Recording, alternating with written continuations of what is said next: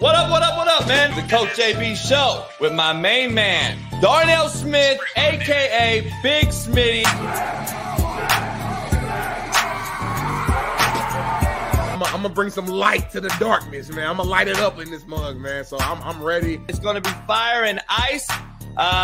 Even though you bring that heat as well, you might be that ice that cool me down a little bit. Played at Ball State. You've been at Fox Sports with great people around you. You've had Lil Wayne on your show. I respect the hell out of you to see that you're doing what you're doing and still doing what you're doing for real, the way you do it, man. From day one, you had the same enthusiasm. You keep the same enthusiasm, and it's fucking contagious. We're about to give them this fire and ice. The Coach JB Show with Big Smitty.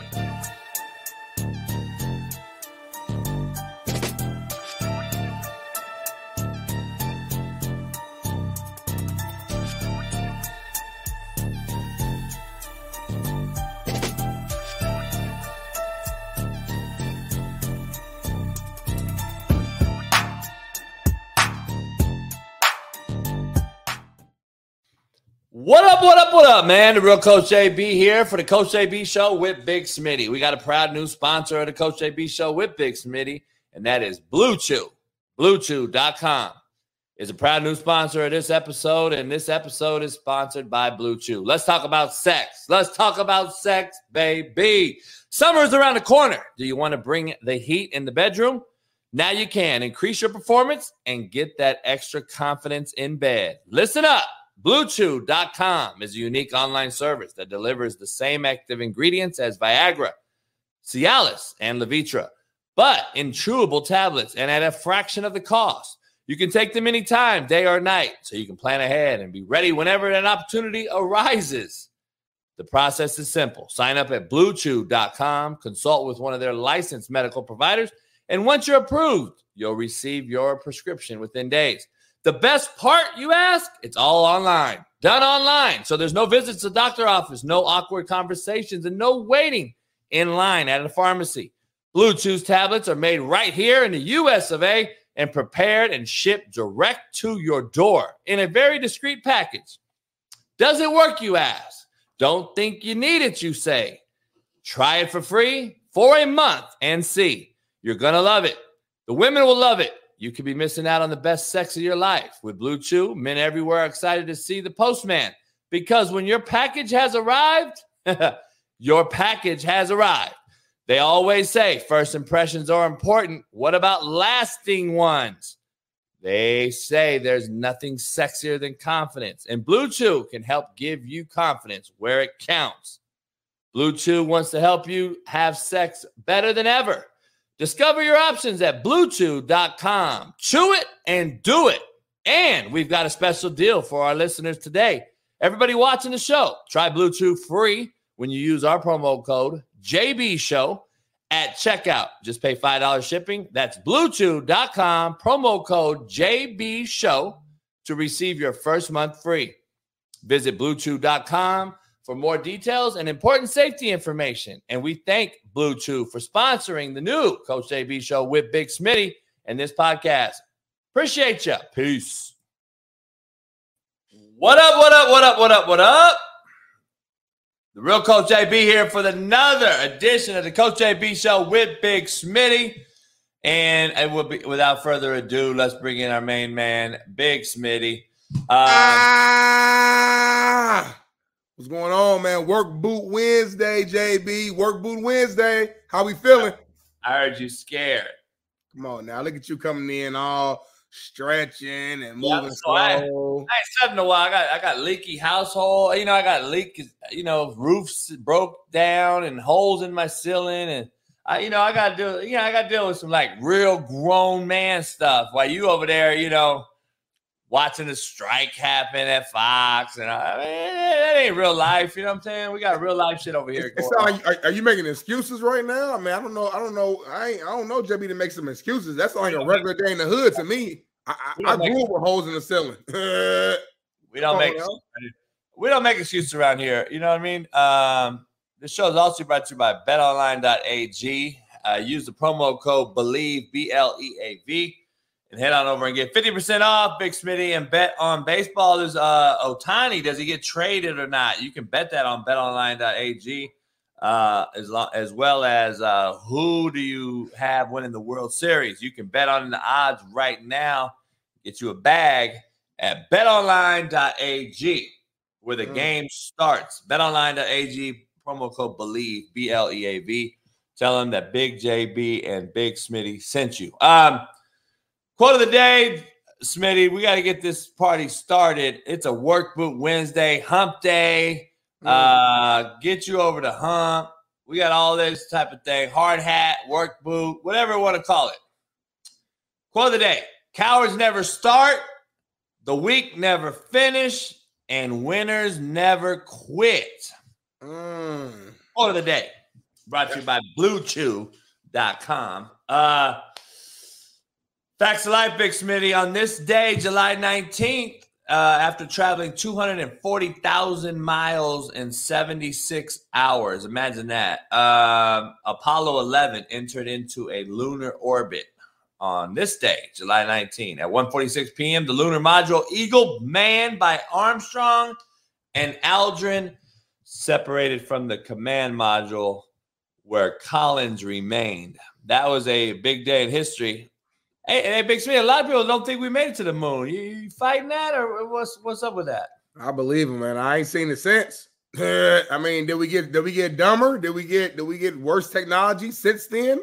I haven't seen it, so I need to see it again. It's almost like Jalen Hurts. Some people don't believe in Jalen Hurts already because he had one good season. They're like, you know what, JB, I got to see it one more time, and then I'm a believer. So until we do it again, until they put you on the moon, I ain't gonna believe it. Yeah, I don't know. Janetta Green in the house on TikTok. Everybody on TikTok, what up? I'm back Janetta. Yesterday, I couldn't get on TikTok. I don't know why. Something happened. Contrary to belief, brought to you by BlueChew.com. You have to wake up each morning to understand what each day is all about, contrary to belief. A lot of people don't even think they got to get up to understand what the hell the day is about. Contrary to belief, you have to have goals to attain them. You can't attain nothing if ain't nothing there, JB.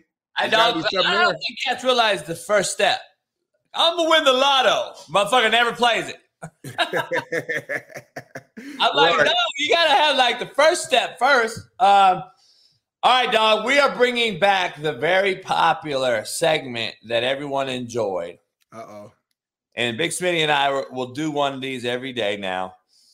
But the ghetto word of the day has to be a staple of the Coach JB Show with Big Smitty. So we got a ghetto word of the day. And that word today, Big Smitty, is herpes. That's ghetto, JB? How can I make herpes into a ghetto word? Herpes. Damn, I still be hungry after dinner, Big Smitty, but my girl ain't ever hungry. So I ate her piece of chicken. Oh, my God. I'm like, herpes. I'm like, where are we going with this, JB? That ain't the ghetto word. Herpes. I still be hungry after dinner, but my girl ain't hungry, so I ate her piece of chicken. Herpes, ghetto word of the day. Poll question, dog. I put this out yesterday on Twitter, Big Smitty. And I don't know if you saw this on Twitter, but I posted it on Twitter, and yeah, Ethan got it. All right, so I posted on Twitter the poll question. Does the mom use child support for the child? Damn, 85% said hell no. Sheesh. I think it's a case by case situation. I've seen both sides, JB. I'm gonna be real with you. I grew up. Here's the poll. That's the poll question today on the show. Does the mama use the child support for the child? Hence the name of child support. Child support. I've never seen it being used for the child. I'm gonna be honest. I've never seen it used for the child. Is child support Baby mama support or child support? I'm confused on what it really is. Let me ask you this. Let me add on a little piece to this. What is the percentage that child support should be used towards the baby? It should be 100%. Thank you. It should be 100%, right? Yeah, it should be 100%. My only little nugget to that is that, like, for example, if you're a single mother with your child, to me, you could argue that part of that child support, if you put a 200 of that to your rent, so your kid can have somewhere to live, would you consider that child support? Or do I got to put it literally like the clothes on your back, like every single specific dollar has to literally go to you? That's my only argument with that, because it's like, I don't know. Like, I can see an argument for a woman being like, well, I got to keep a roof over our head. Yeah, that's benefiting me, of course, but it's benefiting my child. So that's the thing, it get a little hairy, you know what I'm saying? But if you buying bags and purses and shoes and shit like that, there's no excuse for that. And we've seen that plenty of times. Yeah, it's a trip. D Jones said paying any bill is child support. D Jones ghetto as shit. Paying your cell phone ain't no goddamn child support. Shut the hell up. Child support. You will go pay the bill for your goddamn phone over buying a kid clothes or food. I don't think they realize what child support really means. Child support don't mean I pay your light bill, homie. That is a grown person problem. Go pay your goddamn light bill. Shit, man the fuck up and go pay your bills. Child support is for the child. I'm trying to figure this out. The child has nothing to do with your damn bills. Like, it's a kid, homie. He don't know how many light bills you got to pay, and Edison and water bill and trash and shit. If like D Jones talking about D Jones paying his baby mama to pay all her bills every month. I hear you. Like, I don't know, man. It's tough on this one, JB. It's tough on this because like my example was, if the dad, it's scenario based, because again, we all know there's a lot of dads out here who want to be in the kid's life, but the mom is just keeping them away, ain't trying. So we got that scenario. You got other scenarios where the dad is choosing to not be in that kid's life, and that's a whole nother scenario. So there's so many different scenarios that we can throw out that we can't dive into right now. What that got to do with paying bills, though?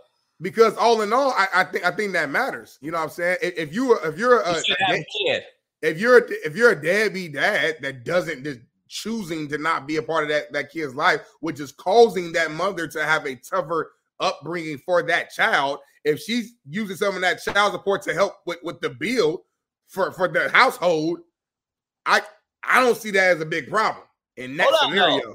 So I gotta pay your bills as a grown-ass person and not my kid?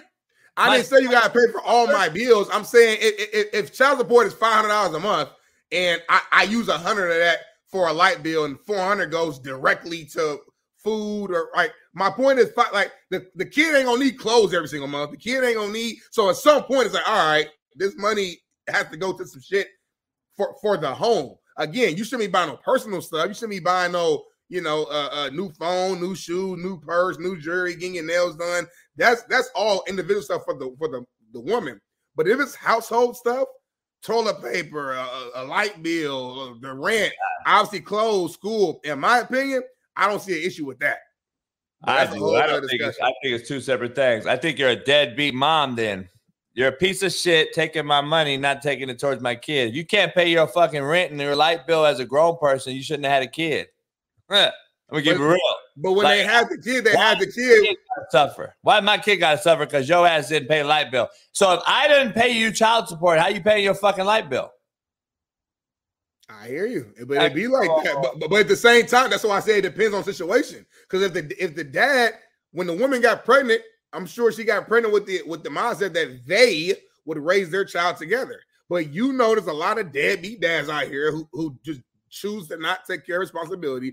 They don't even want to pay child support, but they end up having to do it. So it's like, all right, whatever. So if the woman went into the pregnancy thinking she's going to have some support and help, and now she doesn't, Well, yeah, she might need a little help financially to take care of a bill sometimes. So I just think there's so many different factors in it. I know we can't dive into all the specifics, but I don't know, Jimmy. You bringing the heat to start the show. I mean, I'm just trying to say, dog, like if the woman don't want to use the money for the child, this is what we see in the world. Here's the cool part about it real fast. And Trey Roundtree is going to come in here in a second, NFL running back for the LA Chargers here in a few minutes. So here's the rules, because I know all about this whole thing. The rules are this. If you don't pay child support in California as a man, they can suspend your driver's license. Let me be clear real fast. This is how cold this game is. They will suspend your driver's license. If you have any type of past, felony, misdemeanor, what have you, you can't get a job. So now you have a suspended driver's license, can't get a job. That's a you problem, no question. That's going to be the first thing that, I say all the time, that's a you problem.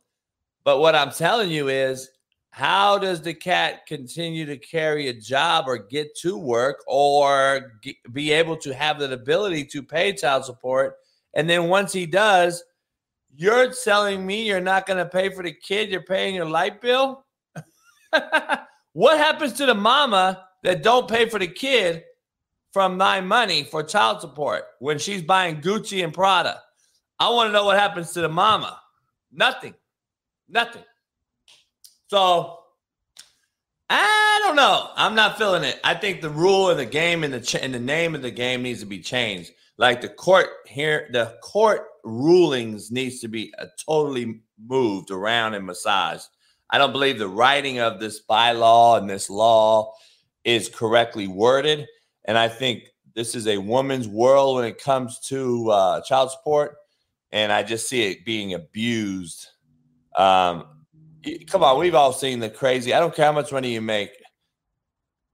You don't need fucking $600,000 a month from Juwan Howard right. Or Kanye or whatever. I don't care if you make the money. I'm tripping on why you need that. You spending that on your kid every month. Fuck no. It gets abused, man. I think it's abused, but that's me. I hear you. Hey, Big Smitty, this show is also brought to you by Factor 75, and it's fire. Where my smoothie at? Where my stuff at, JB? I mean, I don't work at FedEx. I'm trying to get it there. But this show is brought to you by Factor 75, a new sponsor, and I appreciate everybody that did go buy some yesterday already. And I'm telling you, it is fire, and it's not bad price. Ethan, drop the ad. Let's bump this Factor 75.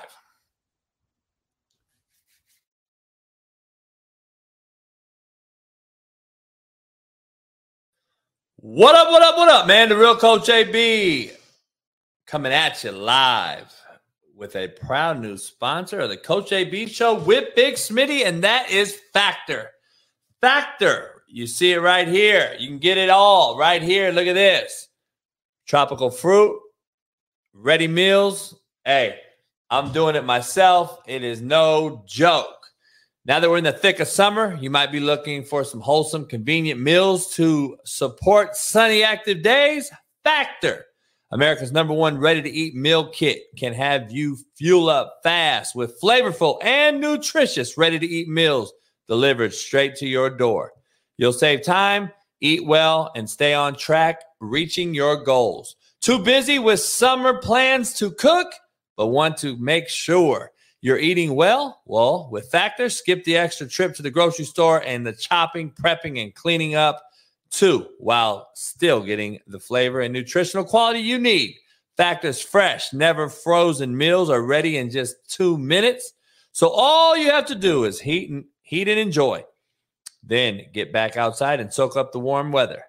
Ready to feel your best while making the most out of your summer adventures? Stick to your wellness goals and premium ready-to-eat meals featuring high-quality ingredients such as broccolini, leeks, and asparagus. Treat yourself to 34-plus weekly restaurant quality options like bruschetta shrimp, risotto, green goddess chicken, and grilled steakhouse filet mignon.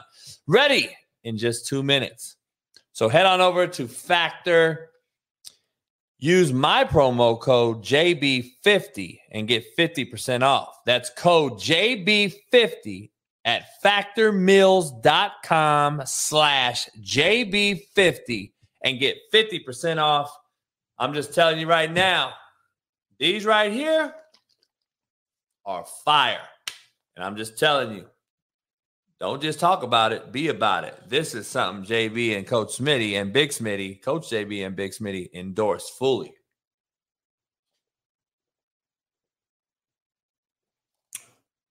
Tropical fruit is fire. So is the strawberry, banana, mango, and all the rest of them. So head on over to factormeals.com/JB50 and use the promo code JB50. Get 50% off at factormeals.com/JB50. Appreciate everybody. Peace. I need my factor 75, JB. I need that factor 75. I mean, you got me over here. Every time I see this ad, I get a little hate come on my heart because I ain't got mine yet. I ain't got the food. I ain't got the smoothie. I'm going to give you till Friday. If I don't get it to Friday, JB, I might pull up on you. I know you live at, JB. I know where you live at. Dude, wide receivers deserve the bag.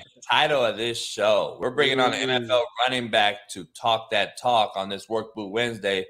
I'm going to ask our boy Trey. By the way, he could have came out to the house. We could have did a major show in person. Big Smitty's scared of that, though. So we'll just stay here and be average. We'll be mid. We'll call it mid, what y'all call it. We'll just be mid today. I ain't never scared, man. Set it up this Saturday. Have them come through. We'll do a special Saturday episode. Rory pull up for 2 hours. Bring the full crew. We can set it up. Palomas, hot tub, basketball court. I ain't never scared. I put in work. I grind harder than you, JB. You know that. Check my resume. Roy in the chat right now. Yeah, work grinding himself up on the forklift and shit, grinding, watching the show. I mean, shit. Roy's sitting there waiting. He wondering why you over there. That's why I rock with Roy, because he a hustler like me. Something you don't even understand, JB. Me and Roy on the same page. But think about Roy, he your next door neighbor. Y'all both living good right now. Y'all both got the, 3-story cribs. You got the clear sky. You got donkeys walking across the fucking path, unicorns around the house. I'm in the trenches right now. I'm downtown. I'm looking around, you know what I mean, watching my back. So once I can improve my lifestyle and that money can start coming in and I can start getting some of them handouts and stuff like that, then I'll move over to you, JB. We could be neighbors. Hey, we got an announcement. Matt McChesney will be on the show in the second hour. We got Trey Roundtree in this first hour here in a few minutes. And tomorrow, Big Smitty, you want to make an announcement? Who's on the show? Y'all ready? Drum roll, please.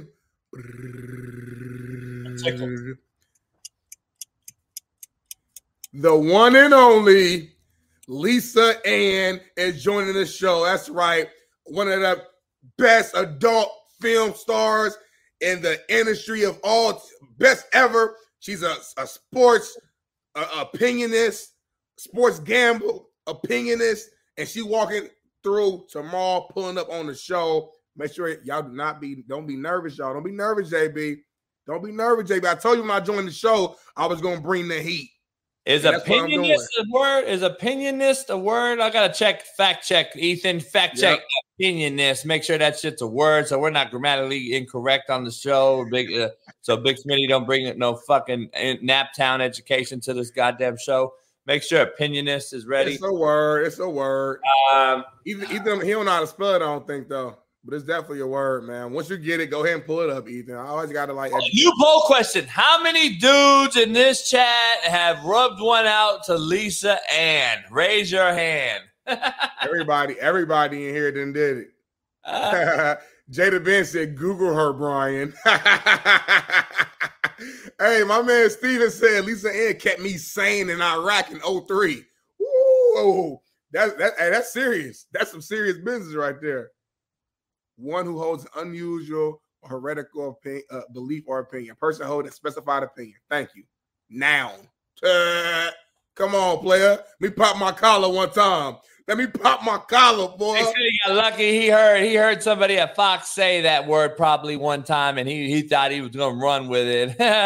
It's good to have, though. Good to have. JB ain't never heard it before, man. It's all good, man. It's that nap time education. I know you went to Compton, you know what I mean? I don't know what the education was at that level. You were skipping school, JB, in these streets, you know what I mean? Sneaking out to go to Tommy's late at night, get you a damn a chili cheeseburger eating outside. I know about Tommy's. I know about you, JB. I did my research on you. I got people out here now. I asked about you. So shout out to my city, though. Naptown in the house. We got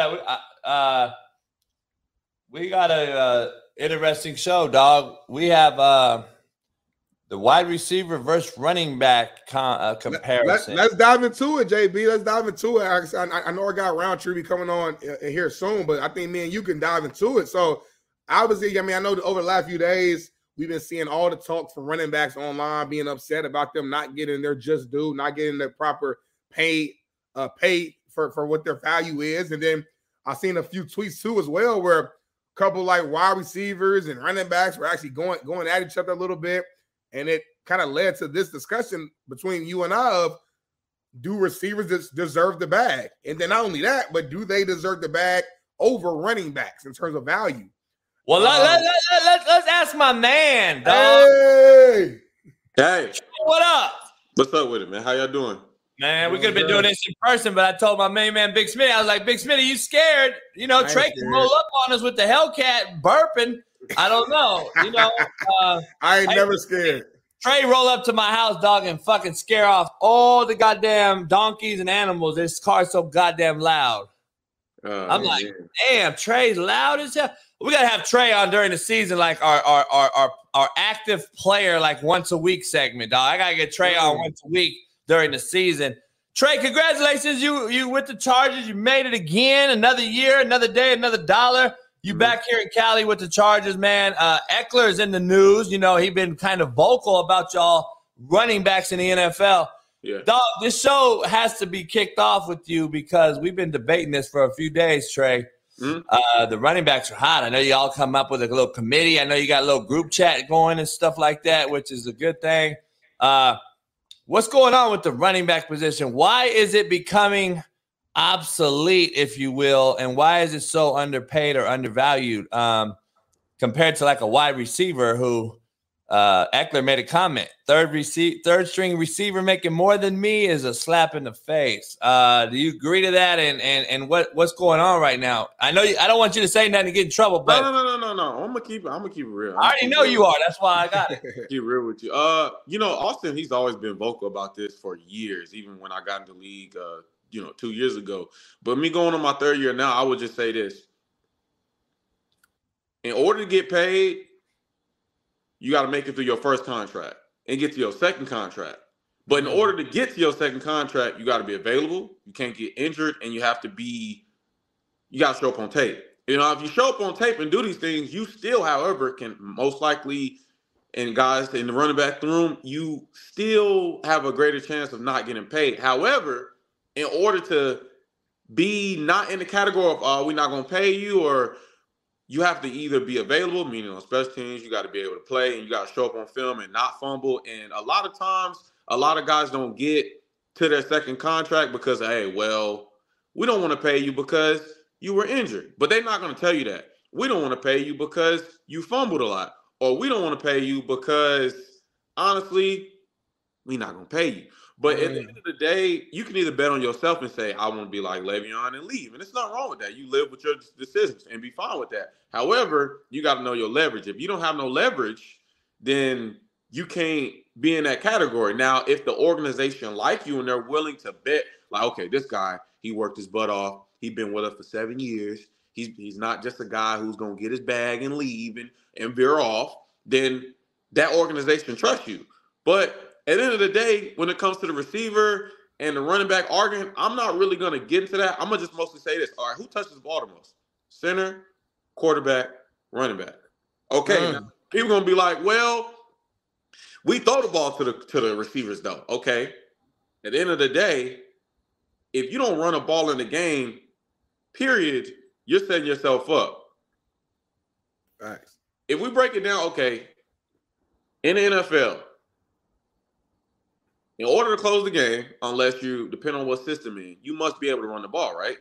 4-minute Now, opt-in. Yep. You got to run the ball. Jay, you know this. You know this, Jay. Hey, if you don't run the ball, it's like, hey, man, what, you want to throw the ball? Oh, get a pick. Oh, dang. 3 and out. 3 and out. You Plenty.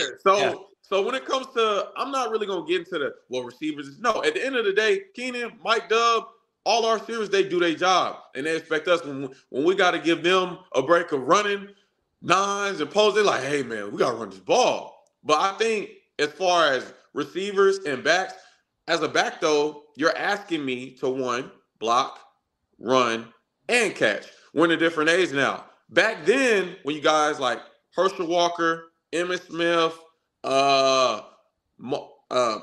Sweetness, my dude in there. Yeah. They ran the ball in an I formation 40 to 35 times. I think Herschel Walker carried the ball at Georgia, I think 54 times in one game. But now it's different because the let's just say the system, the whole system of how we run plays, everything is different. So now they're like, well, we don't really have to really pay a running back because at the end of the day, we could be business-wise, we could be screwed because if he gets hurt, that's the one thing they're always worried about, if he gets hurt or the pay gap. But it's crazy, man. The solution to it is this. If you want to get paid, this is what you have to do. You got to be available, you got to be trusted, and you got to have production. Now, you can have all these things, but the number one thing is the available part means that you don't just play running back. Play everything. Be a football player. You can be a football player. If you're not in doing everything as a football player, if you just want to be a running back, you can be a running back. And if you're their guy, you're their guy. But if you want to get paid, you have to be a football player. Play everything. So it's like, hey, I do this. I do this for you. I do returns. I do on punt. I do whatever you need. I can do it. Then there you can open up to, well, I need my money. But if a guy does, I believe this, Josh Jacobs, Tony Pollard, all those guys that's bust their butt for 4 years and like, hey, I need now. If there was a contract told of like, hey, we're gonna take care of you, then that's a little bit, man out on their word. And I can understand how they can be mad about that. But if the guy does production-wise what he does for 4 years, then, hey, I mean, if he earned it, he earned it. But I think right now running backs are just in a phase of, if I earned the money and I did what was necessary and I did my job, well, why not pay me? Right. Or if it's in a situation of you're not going to pay me well because you don't feel like it, or you don't feel it's necessary because of the pay gap and all that, it's kind of a slap to the face, like Austin said, because the running back position is unappreciated. And from now, past 2 years, 3 years now, it's always been a discussion of running backs. So are they going to pay Zeke? Okay. Are they going to pay Derek? Are they going to pay? You're getting paid, but your second contract is your money contract. You have to get your money in because you might not touch that back again. And most likely you want as a running back, because if we're going back, and I'm going back and doing some research, Emmitt Smith, he got his bag. Then, he still had some steam, came back, got his bag. But again, that's a different system. We're in 2023 now. So I would say now it's different. But in order for you to get your second contract, your first contract, you got to be available. You got to show up on film, and you got to be trusted, and you can't be injured. And they go through this. It's crazy. They really will go through all these things. But was he injured? Did he get these? Did he fumble a lot? And this is just what it is. A running back position is a very, very hard, unappreciated position. But at the end of the day, I'm not sitting over saying that running backs, oh my God, all this. Nah, this is what it is. But however, if you want to get paid, how you can get paid is be available on everything. Be a football player. Be a football player. Be on special teams. Be on this and show up. If you show up on film all the time, you'll be fine. Now, if they give you some money and you like, I don't like that, then that's up to your agent to actually get it corrected. Right. But I just think right now it's a big deal with this pay gap because running backs feel unappreciated. And I mean, right now, a lot of guys are speaking up and saying like the running back position is dead. I heard Melvin say it's dead. And, honestly, in a couple years, like, Yeah, that's the next conversation, man. But I'm Right. gonna say You know, too, we if I have talked a, about if this I, before. yeah, I've been telling people about this. It's if becoming. I'm not gonna say anything, but I'm gonna just be real. Like in a couple years, like at the end of the day, once you break it down, the running back position in the NFL, the reason why guys don't get paid is because they don't want to pay a guy that they know which running backs take pounding on. And they don't, okay, if he get hurt, then dang. Well, we just put money into technically a dead horse. Like he can't run, or an injured horse. We got to get him right. We got to make sure he's right. So they like, well, if we can find another running back, why we pay this guy? But right, and not to cut you off, but to me, that's what the problem is too. I feel like they believe every running back is just replaceable. They think, all right, yeah, he had a great season, but I can find another one of him in the draft, in the third round, the second round, whatever, and keep it cheap. So it was almost, I saw some online, different like Matt Miller or whatever. JB, I think, has said it before, even before him, but about just like, it's like this mindset that, you get a rookie on a rookie deal, he makes it through his first 4 years, balls out, whatever, and then you franchise tag him. And then, he gets through the franchise tag, and then it's like, all right, now we just replace him. And you just keep doing the same system back to back. And it's like, well, then why is the case though? I mean, we can talk about it. I mean, think about it. All right, when I was in college, okay, it wasn't really about money. It was about, okay, who the better dude? And this is our dude. But you got 4 years though. But in the NFL, it's okay, as far as the running back's lifespan, it's not that long. But however, when you get a guy, it's like, oh, we can keep him, put him in this role, and then boom, we put money into somebody else and bring him in, and then boom, boom, boom. When his time is up, all right, he's gone, and then we got a new guy. Like, it's just what it is. But it's, the running back position, like you said, like they'll invest money in one guy, boom, boom, boom, you get your money, but then or franchise tag him, but then after that, you bring another guy in and invest money. That's just the business. But I would just say this though, to a running back, like your time, like as far as when you get your bag, once you get past 25, 26, 27, you're really in that gap of, oh, is he slowing down? Is he getting older? Is he's getting older, but is he, as far as production wise, is he slowing down on the field? Is he slower? Is he getting injured? These are the things that play into why dudes don't get paid. However, if you keep showing on tape and you have an organization that actually believes in you, the reason why Austin get his money, and like even when Austin wasn't coming, like it's like, hey, like we know, like he got to get his money. That's just what it is. Like at the end of the day, we know this. Like you got to get your money, but it's your second contract. Once you get your second contract as a running back, that's your big. That's the only way you can secure, because we live. It's different times now where you got to be able to run, catch, and block, and that it's really hard. But we don't complain about running back. Oh, we got to do it. It's just what it is. However, I just think right now running backs are getting a little frustrated about, well, very frustrated on how unappreciated we are when it comes to the money deal, because, at the end of the day, if the running back did what he did for 4 years, why not pay him? I mean, why not? I mean, NFL is $1 billion industry. Right. Okay, why not pay him? And the thing is, too, man, every other offensive position is getting paid. Like, I'm trying to think on top of the head. Obviously, quarterback, of course. We're talking about wide receivers. Wide receivers are getting paid. You look at the top 10 wideout contracts compared to top 10 running backs, is night and day.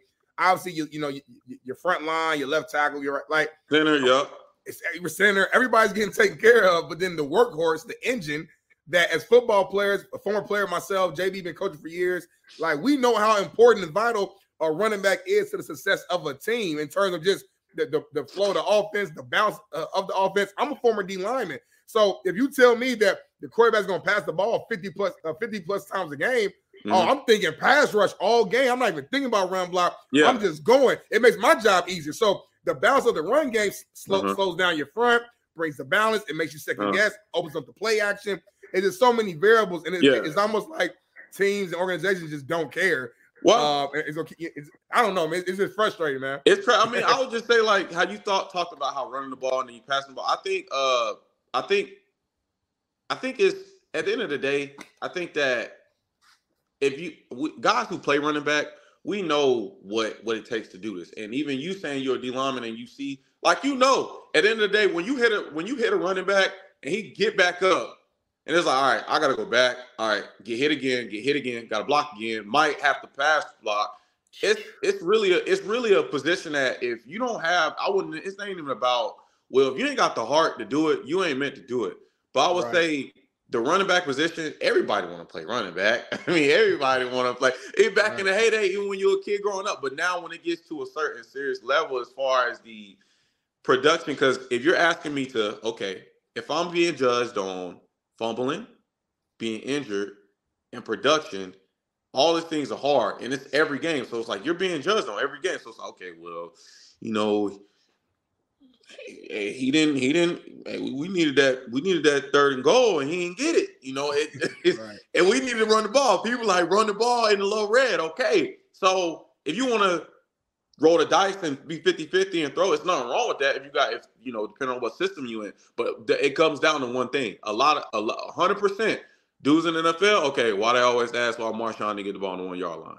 Okay, they always because they wanted to run the ball. They like run the ball. That's what they're thinking. However, you either gonna run the ball, or you're gonna throw. But at the end of the day, if you want to run the ball, understand that running backs, we understand you're not gonna get really the praise that's necessary. But I just think right now we're in a phase of where running backs, we gotta start speaking up. But at the end of the day, if you want to get paid, I think for a fact you must be valuable on everything. You got to be available on special teams. You got to be available in the punt game, return, everything, all phases. So in order to get paid, but if you're that guy, you like, people gonna be like, what you mean, bro? You like, I ain't playing no special. If you don't want to play special teams, then be available on tape, don't fumble, and have no injuries. But that's hard to say. Let me ask you this, Trey. Bijan Robinson is going to be the highest paid running back in the NFL rookie season. Is that a slap in the face to the collective that's been playing, it's been in the league, that's been looking for that second contract, like an Eckler, like a Saquon, like a Derrick Henry, Josh Jacobs? I mean, remember I told you though, it's the organization. So whatever team he's on, they're like, oh, well, we trust him, we believe in him, we want to give him this money. He earned it. Boom. But not for every organization that's like that. Yeah. Some organizations want to put their money into receivers. Some organizations want to put their money into quarterbacks. Some tight ends. Like, it's all depending on the GM of where they want their money at. Because it's all the money. Like, we can be real about, okay, the NFL is about money. However, players, we play this game and we love this game to the point to where it's beyond money, but we're trying to get our money when we do our production on the field. We like, I did this, now can you please pay me? But I just think they trust him and he earned the money. So now it would be unrealistic for everyone to be like, hey man, why they paid him, why they pay me? It's a different organization. You got to understand, every organization is ran different and all the money pay gap is all towards different positions. But I can't sit here and tell you it's not enough money to go around. You know what I'm saying? Like, come on now. There's money to go around. Like, you know what I'm saying? But at the end of the day, it's always they look at the back as if, okay, is he gonna get injured? And if we give him this money, is he going to veer off? It ain't fair though, because like we know football stands for not, like NFL stands for not for long. Everybody gets injured. Wide receivers, quarterbacks go down, O-linemen. But if a running back goes down one time in that first 4 year span, that rookie deal, it's like, okay, we got our excuse not to pay him. Yeah. It's like GMs and stuff just looking for give me one reason. Give me one reason not to give you this bread. Oops, you did it. All right, you're not getting it. It's like, but here's the reason why that is though. You're not, for the most part, really rare, you're not getting a left tackle in the 6th round for shits and gigs. You're getting a running back in the 6th round like an Algiers who can come in and perform year 1 for nothing, and you found a diamond in the rough like a Kenneth Walker III, and you didn't got to pay him. You're not finding that left tackle or that nose guard in the 6th or 7th round. You're rarely finding a Tom Brady that's going to get drafted that late and become what he was. Let's just be honest. I got to take those, Trey. I got an interesting one. Like, go ahead. Number one, the availability part you talked about. Saquon was hurt. We got guys like McCaffrey, who's been hurt for a majority of his career. We can argue he played his last 8 games with Niners after being traded last year. Cool. But when that's crazy, man. Wow. Yeah, when you say availability, though, Does that mean we know you got hurt and we know you're available now and we know you may get hurt again? That is why we're not paying you that bag. Well, listen, it's a difference between being hurt and injured, right? If the guy's injured, then they're like, all right, we ain't gonna pay him. You've been hurt and you done play through a little couple dings and that's a different story. But at the end of the day, did he earn it though? Okay. Did I earn my money? Like, did I do what I was supposed to do?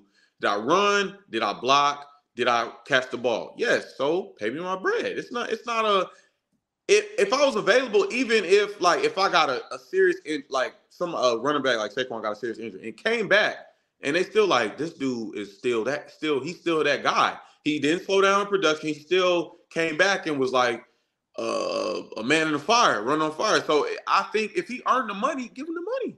He earned it. I'm not saying, okay, if he was hurt the whole year and all, okay, that's a different story. But to the GM, I'm saying, okay, if he came back, did what he was supposed to do, was productive, he earned the money. And if you know the guy, you know the running back, the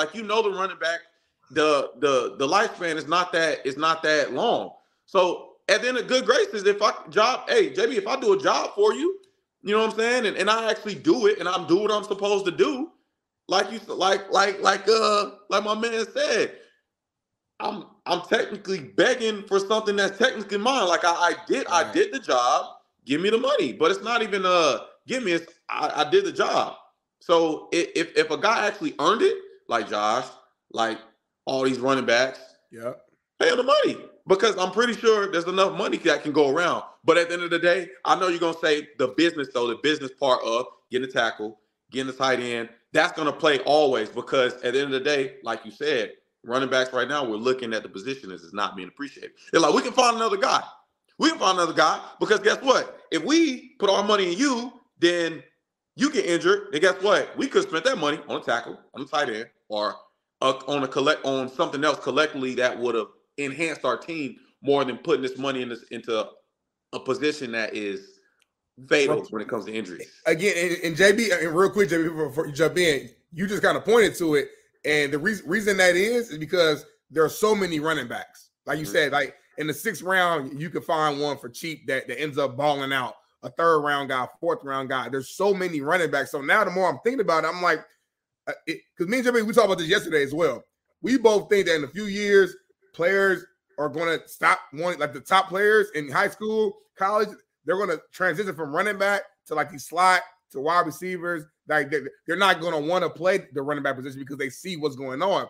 But now the way I'm thinking about it now, that might, in a weird way, actually help you guys at the next level get paid more. Because if there's less running backs, if there's a smaller pool, a smaller selection, now to me that naturally adds leverage to the guys who are really good running backs. Because now if I'm a GM, I'm like, damn, like it ain't too many guys really in college that I can pull from. I gotta pay Saquon. I gotta pay Josh Jacobs. Where now they like, hey, if they don't want to play, cool. Next, bring somebody else in. You know what I'm saying? So that could bring some leverage. But JB, I understand something. Because you're just going to use Deebo Samuel in the backfield a little more, and you're going to motion them and run fly offense. You're going to run Dandy Reed, Shanahan type of offense, and you're going to the running back's going to start to dwindle, and Trey's going to have to bump outside and play McKinnon's role in Kansas City and in LA. He's going to have to play in the slot more. He's going to have to run down on kickoff. He's going to have to do what he was saying he has to do, everything, and that's crazy. Trey, I got to ask you something, though. This is a little birdie in my ear. This is an interesting topic you may not be able to discuss. In the days right now that we have the Detroit Lions suspensions, we've had, obviously last year with the receiver being suspended for the season, betting. Do you think this betting issue in the NFL has anything to do with the running back being underpaid? Now, listen to what I got to say. Fantasy. Who is more likely to be picked on their fantasy picks every single weekend on DraftKings, FanDuel, whatever it may be? A receiver or a running back? A running back. You think a running back's picked over a receiver in fantasy? I mean, depends on. I mean, that's a the hard dual question. threat guy, a dual threat guy like a C-Mac. Like they're gonna like pick yeah. like if there's a guy. My bad, I'm not really big on fantasy, but I know. But I'm saying, like the points. How I'm not talking about fantasy leagues. I'm talking about like a DraftKings player prop. Because I've taken you before. I'm being real. I've taken you before. Why? You know why, Trey? You on the cheap. You were gonna play late in the season. And I was like, shit, Trey bust, and I get him on the cheap. I could get a Tyreek Hill and fit him in my lineup. Yeah. And see that's how cats be thinking. So if I'm picking, running backs, you got to do a lot to get a lot more. You got receivers. Justin Jefferson could have 5 catches for 200. Right. And have 100 damn draft point or fantasy points for you compared to a running back. You got 30 carries. The guy got fucking 6 draft king points. I think that the money that no one's talking about in this betting world is starting to maybe come over and trickle down into what these franchises are paying their players. I mean, I think that's a good. I would say the reason why. I mean, it's since the beginning of times the NFL's had rules and regulations. Right now, always betting has always been an issue. Gambling has not been in the scenario of the NFL. I think that if you want to do those things and you get caught, hey man, you got caught. But honestly, me knowing the rules, I ain't like, guys, if you're gonna do it, just understand the consequences of doing it. And if you get caught, there's the consequences of doing it. If I know, like Austin will say, just why no? Why would you do that? Gambling, no, don't gamble. He's like, shoot, you gonna gamble, invest your money. He said, invest your money or gamble. If you want to gamble, it's cool, but just understand that you're in the NFL and there's rules and regulations. If you don't want to get caught, don't do it. Now, I know guys are like staying away from it, but like eventually you're questioning, the running backs are questioning the pay. Like, why are we so undervalued, underappreciated? And then you think about this thing, like these cats are breaking bread in this draft world, in this fantasy world. All these fans every weekend are betting and making money on us, and we're getting paid like dogs. And this cat just hit $1 million on DraftKings. Some nobody works at Walmart that never played football because he picked Trey Roundtree combination with Tyreek Hill and Herbert and fucking it made his whole thing work. And then I'm like, damn, I don't get paid, and I'm out here performing and putting my body at risk, and I'm underpaid, and these cats making money on my name. It's kind of like NIL. Right. Hey, that is a good point, JB. It's a good. My only little nugget against that is that I'm trying to think off the top of the head of all the guys that are getting in trouble or got suspended. And I don't know. I think it's a lot of receivers, though, right? It is. I'm not saying running backs are getting in trouble betting. I'm saying the money. You're saying the money is fluctuating. I think they're underpaid because the receiver is more likely to be picked on DraftKings. Right. And it brings more money to the NFL. NFL's number one supporter is DraftKings. Oh, think about it, dog. I don't know. I'm just throwing that out. I never thought about that. Nah, but I just think the rules since the day of time have been like, oh, you guys can't bet, or you guys can't be intertwined with any gambling dealing with the NFL or period. So I'm just telling you, if you get caught and you do it, that was on you. I'm not gonna sit here and be the hey. God, I'm not doing that, because at the end of the day, I don't personally, I'm not doing that. So if you want to do it, just understand, get caught, the consequences of it. Now, if you disagree and say, well, I think it's unfair. If you say it's unfair, then just understand that the NFL has been going on for quite a long time, and pretty sure that ain't gonna get changed. So you might as well just stop with that. It ain't gonna just let it go, let it go, my boy. If I said, by next season, let's say next season, I doubt it happens this year, but if I said 2024, the running backs will collectively strike on their own, you say hell yeah or hell nah? Wow. I don't know. JB, you know me, man. I'm not in that position. I told you, you gotta know your leverage now. You got to know your leverage. You got to know your leverage. Now, the dudes with the money, hey, let's be real. But if Saquon and Paul and Zeke let me tell you something. The Derrick Henrys, the Josh, y'all got the money. I'm still trying to get it. So I'll just tell you this. I'm telling you, you better know your leverage. Hey, we striking, dog. All you youngsters, let's go. We're striking. Hey, listen. I'm like, hey, listen, man. I need you to send me $1 million and I'll strike. Hey, bro, listen. Hey, Trey said, he said, I'm crossing that picket line, JV. He said, listen, I ain't making that bread like y'all. If it came down to it, if I had to say, okay, hey, listen, I need you, you gotta know your leverage. He said, I do it. You gotta look out for me now. Okay, man. Listen, if you want to get paid, like I told you, this is what I believe in. Do more. If you want to, and if you guess what, and if the organization don't believe in you, bet on yourself, and then do what you must do necessary. But at the end of the day, I don't know about the striking thing. I just know this. You better know your leverage. At the end of the day, that's funny that you say that because there's going to be some guys that be like, I ain't doing it. Even if they got the money or they got their bag, I ain't doing it. So it's tough, man. The whole counter thing behind the striking is, well, one guys don't do it. One guys, I ain't doing it. I got my money. Yeah. I ain't doing it. I ain't got my money. Let me ask you this. I would think it's a slap in y'all face, the running back position, if the league as a collective, like the quarterback, the O-line, and receivers said, nah, running backs, you ain't got to strike. We'll strike for you. I think that is the only way to make this happen. If we're all in it together and we all want to swap jerseys after games, we all homies, we all want to be cool, then we need to back each other up positionally too. And Tom Brady's of the world, I'm talking about guys of that stature, need to be like, we need to pay the running backs too, or we're all striking and having a league strike. It can't just be I don't see that. I don't see that. That ain't happening, JB. I don't see that. I don't see it, but I'm just saying you can't just put the running backs out there on their own and say, I'm gonna tell you that would have been happening. That ain't happening.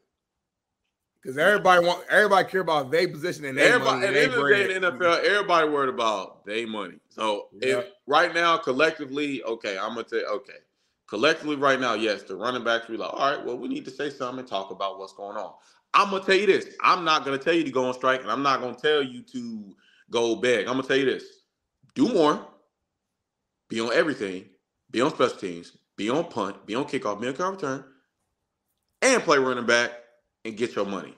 That's what I'm telling you. The thing is, Trey, like real quick, like what's coming to my mind is I'm thinking about some of the running backs who have done it all, in my opinion, right? So like I'm trying to think of an example like Derrick Henry, right? So he's not on special teams, but let's be real. When you play the Tennessee Titans, what's the engine for the Tennessee Titans? Derrick Henry. They go as he goes. If he's not available, they're not going to be good. Point blank, right. He's getting 30+ carries.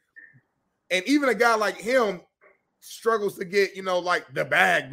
Like, and it's like, so that's the top of the face. I'm not saying as far as like, remember how I said knowing your leverage. If you're a guy that plays running back and you're their guy and you've been doing the productivity of that nature of you being productive every game. 1,500 yards, 1,200 yards, whatever. Yeah, you earn the money. I said if he earned the money and he did what he had to do to get the job done, pay him. Now, but why are teams still not paying him? Like Saquon just bought out. Josh Jacobs just led the league in rushing, and they not paying him. Dalvin Cook is still a free agent. Like what's going on? You know why they're not paying? You know why they're not paying him? Because they see the position as, we don't have to pay them because of leverage. They like, we don't have to. Leverage is not in a running back's favor. We don't got to pay y'all. But at the end of the day, if you want more leverage, do more. But if you want to, that's the only way. Us talking about it, us sitting over here going to the gym, it's not gonna happen, bro. Do more. Yeah. Do more. If I know, and it may sound like people like, what you mean do more? Like I did this. If depending on what leverage you're in, if you're a guy that like a guy who actually plays special teams and you play a little bit of running back, know more so you have to be on the special teams favor. And if somebody gets hurt then and there, you have to be productive at running back. If you're a guy that's like Austin, Derrick Henry, Josh Jacobs, keep showing up on tape. That's the only thing you can do. And then from there, if you don't want to, bet on yourself and go to and leave if you want to. But I mean, it's up to you. At the end of the day, I'm not gonna sit here and say, hey, you're not doing what you're supposed to do because you need to do more. No, it's just us complaining and talking about it. We can talk about it, but as far as when it comes to money, money is always going to be in the favor over other things. I'm gonna just say. Nah, that's hey, before you get out of here, appreciate you coming on as always. We got to hook up soon. I gotta get you out to the cigar lounge so you can see smoke a cigar in the real lounge. Now, last time you were here, I didn't have the lounge. Yeah. Let me ask you this though. If I had to ask you this one question, based on what you know, and you're in this profession and you're play this position, your kid comes to you and says, "Daddy, I want to play what you play." You telling them to play running back in this current state, or are you saying play receiver or play something else? No, I'm not even this. I've made up my mind when I was in college that when I have a son, he ain't playing running back. I'm like, you're not gonna. One, when I was in college and played football, I was getting the ball. My senior year, I got the ball 222 times, all 10-year. I mean, it was a 10-game SEC conference year because COVID, and I got the ball like 20 to 32 times a game. So, and then in college period, I would rack and got more carries. But I just think I made a personal decision. I was like, I don't want your body to go through that. I don't want your body because one, you won't. Most likely, you ain't gonna be able to handle that because your daddy a dog. He. If you look at my carries in college, it's like, well, he 43 carries against Kentucky, 32 carries against Vanderbilt. It's going down. It's like, what was you doing? Like, it ain't no way you can handle that, son. I love you, but this is what you gonna do. We gonna go to the track. You gonna be faster than your dad. You gonna be more agile than your dad, more as far as savvy in your routes, and you gonna go and slide, and you gonna make money, and you gonna run a 4.3, and you gonna be fine, and you gonna make money, and you gonna last in the league longer than your pops, and you're gonna be more productive in the league than your pops because you're gonna be running routes, and you're gonna get the ball, and you have to worry about certain things I had to worry about. Because that's just the position. As a position running back, I know that, you're going to get hit. And if, depending on when you get hit by a D lineman, it's either you get up or I can't do it. The hardest part of being running back is getting hit, having to get up and know we finna hit again. Oh, but as a D lineman, when there's a certain back that you hit and you like, it's going to be a long day. Yeah. Or there's another back where I like you. You know what, today you gonna make me money today because you running a little bit timid today. So it's two differences. You got two different backs. You got guys who can the hard nose Walter Payton. You got the hard nose Herschel Walker. You got the hard nose, and in this day you got the hard nose Josh Jacobs, Austin, Derrick Henry. All these guys that are different. So I would just say, if my son wanted to play running back, I would say, son, if you want to, cool, but don't come to me with my body hurt. I don't want to hear it because I've already done. I did it. Right. So if you want to play receiver, go play receiver, make money, make the bag, and have a better career than me. Like, I want you to do that. I don't want you to fall. I don't want you to do that because you're gonna look and be like, dang, I wish I would have played receiver. I want you to play think smarter, not harder. Think smarter. Yeah, I'm like, you want to update. I said, son, you want to update your software without damaging your hardware. Like, my boy, you need to make sure you take care of your leg. I'm like, you're gonna be fine. But I would say right now, regardless of this whole pay gap thing with the rep backs, I made the decision my last year in college. I was like, my son will never play running back ever because of I'm like, you can't do this. I like you're not gonna be, you ain't carrying, you can't carry the ball 25 to 30 carries a game. You can't do that. I don't want you, as far as not even your mental state, but your body, you can't do that. So I'd rather him just play receiver, slot, make some and have fun, run routes, and get the bag, and then from there be good. I'm like, run your 4.3, be faster than me, make more money, and then you'll be fine. Facts. Have a better career than me, have a longer career, because guess what? At the end of the day, receivers last longer than backs. Just what it is because of the pounding. So I would rather you just be better than me in my career, play receiver, and be more productive than me and have a better career. And also play special teams.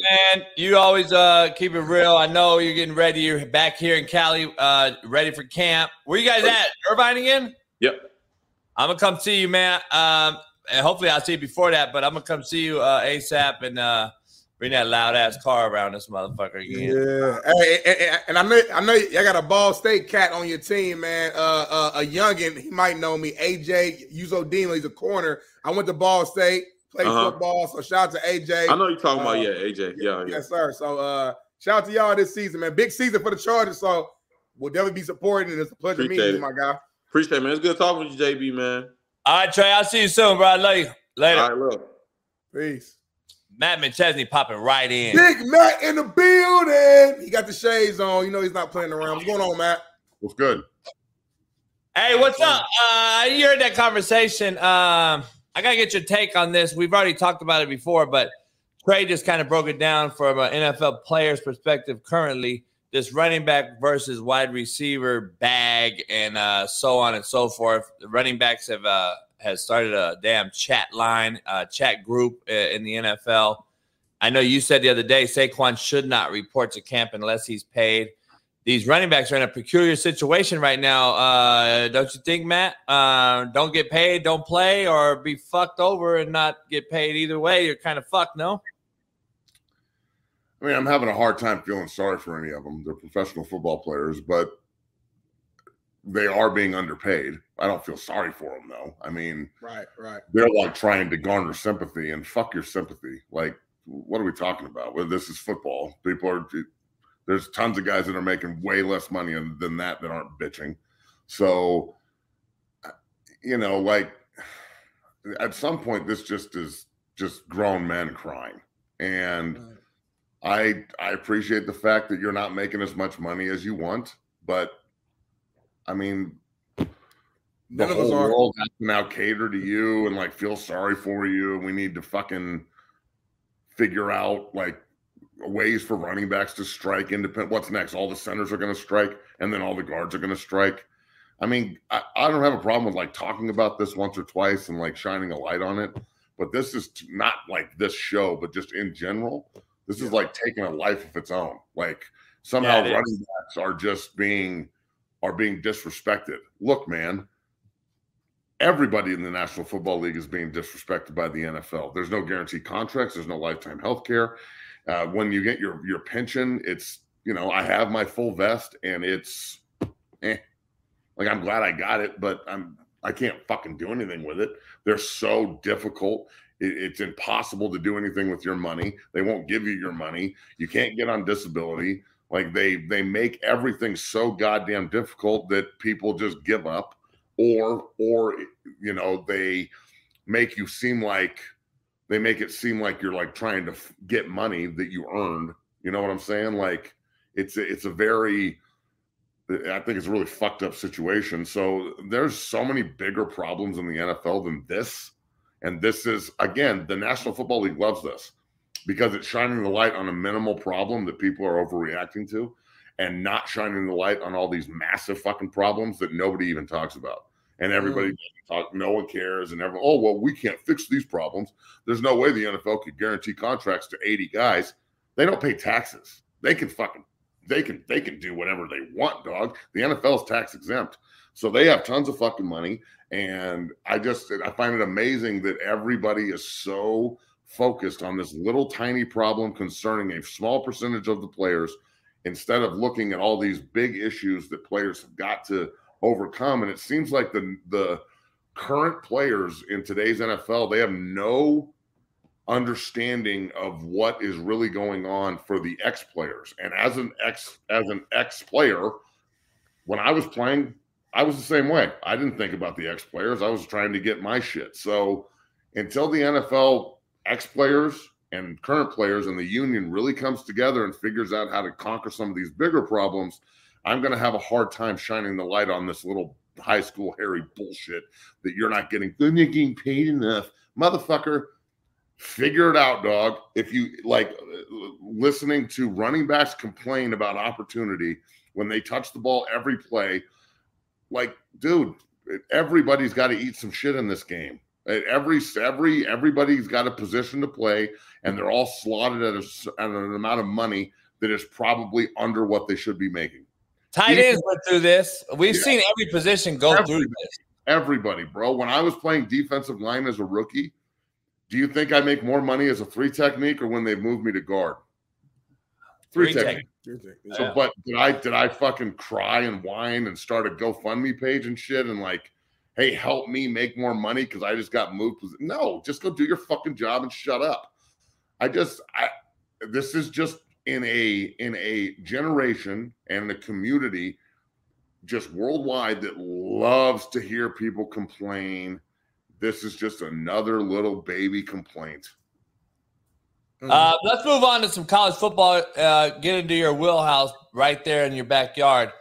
I don't know why this continues to be a thing. Narduzzi started it at Pitt, came after Coach Prime a little bit and said some things in the news and the media. Now there's a Prime Coach Venables beef going on, Big Matt.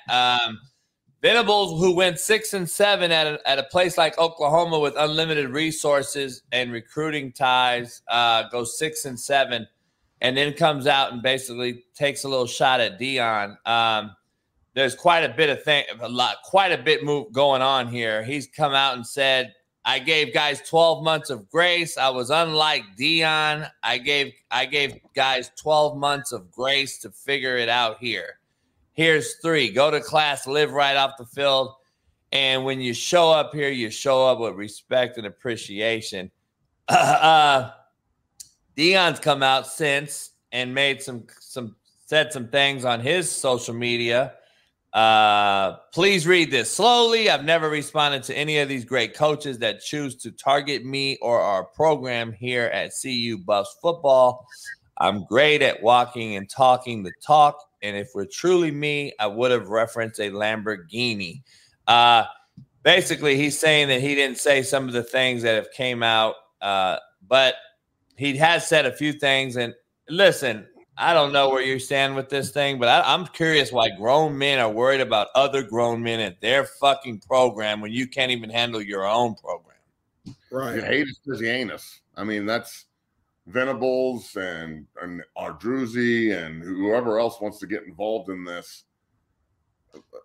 You can't be mad just because he has pull and swag, and he invented it, dog. I mean, Jerry curl and gold necklaces, that's Deion. So you can't be mad at a guy who has that kind of draw because kids want to be around him and want to play for him. I'm sorry that you're a stuck-up old fucking white dude who can't relate, and now you have to go this route. I mean, Venables adopted an 11-2 program and went 6-7. I know Coach Prime didn't say the Ferrari's on fire, but that motherfucker's cooking. So, and also I know that everybody's angry because they brought in transfers. Well, Oklahoma had 63 guys turnover in their program. So 71 to 63, I mean, do the math. Why is it okay for Oklahoma to do it but not CU? I think there's this perception out here that, like, not all these fuckers out here are cutting these dudes like crazy. Like, Deion cuts 70 people, and everyone's like, oh, my God. And these coaches are taking this high road as if they're better than everybody. Like, they're not doing the shadiest shit in the world, and they're just being shadowed over by Prime because he cut 70, but he actually did it in a more correct manner. I mean, he did it with honesty, told everybody what he was going to do. He didn't do it behind closed doors. He didn't do it shady-like. He just did it, and I'm a huge proponent for doing it with a sword, not a kiss. Like if you don't want to stay with your wife, just, tell her, don't go out and fuck bitches. Just get it over with. So, like, that's the same thing here. Get it over with. He pulled the Band-Aid off. I love Venables. I think he's a good coach. I have guys at Oklahoma. I'm really close with Brutenbaugh. I don't have beef against the Sooners. I understand that this may be frustrating to coaches because Deion just walked in and started doing it, and he didn't have to go through the rigors of, climbing the coaching ladder and learning the recruiting and all that bullshit that isn't real anyway. I mean, learning, like, I always love when in the past when I've like talked to coaches about getting jobs and they're like, oh, well, you really don't have any coaching experience. And I'm like, well, this is exactly why I don't want to come fucking coach with you guys, because you make people climb this stupid fucking ladder that doesn't exist rather than actually allowing a talented coach to coach and recruit and do everything else. Oh, man, you can't coach at Colorado. You didn't GA. Yeah, I didn't copy, so you can't coach for my football team. And then I look at that coach and I go, oh, okay, so you were a copy bitch. Got it. So I think that there's some grown-ass man jealousy here. Let's be real. There's some guys who wishes they were prime and then that aren't. And the fact that he has the ability to pick up the phone and call any kid and that kid will listen. He may not come, but he'll listen.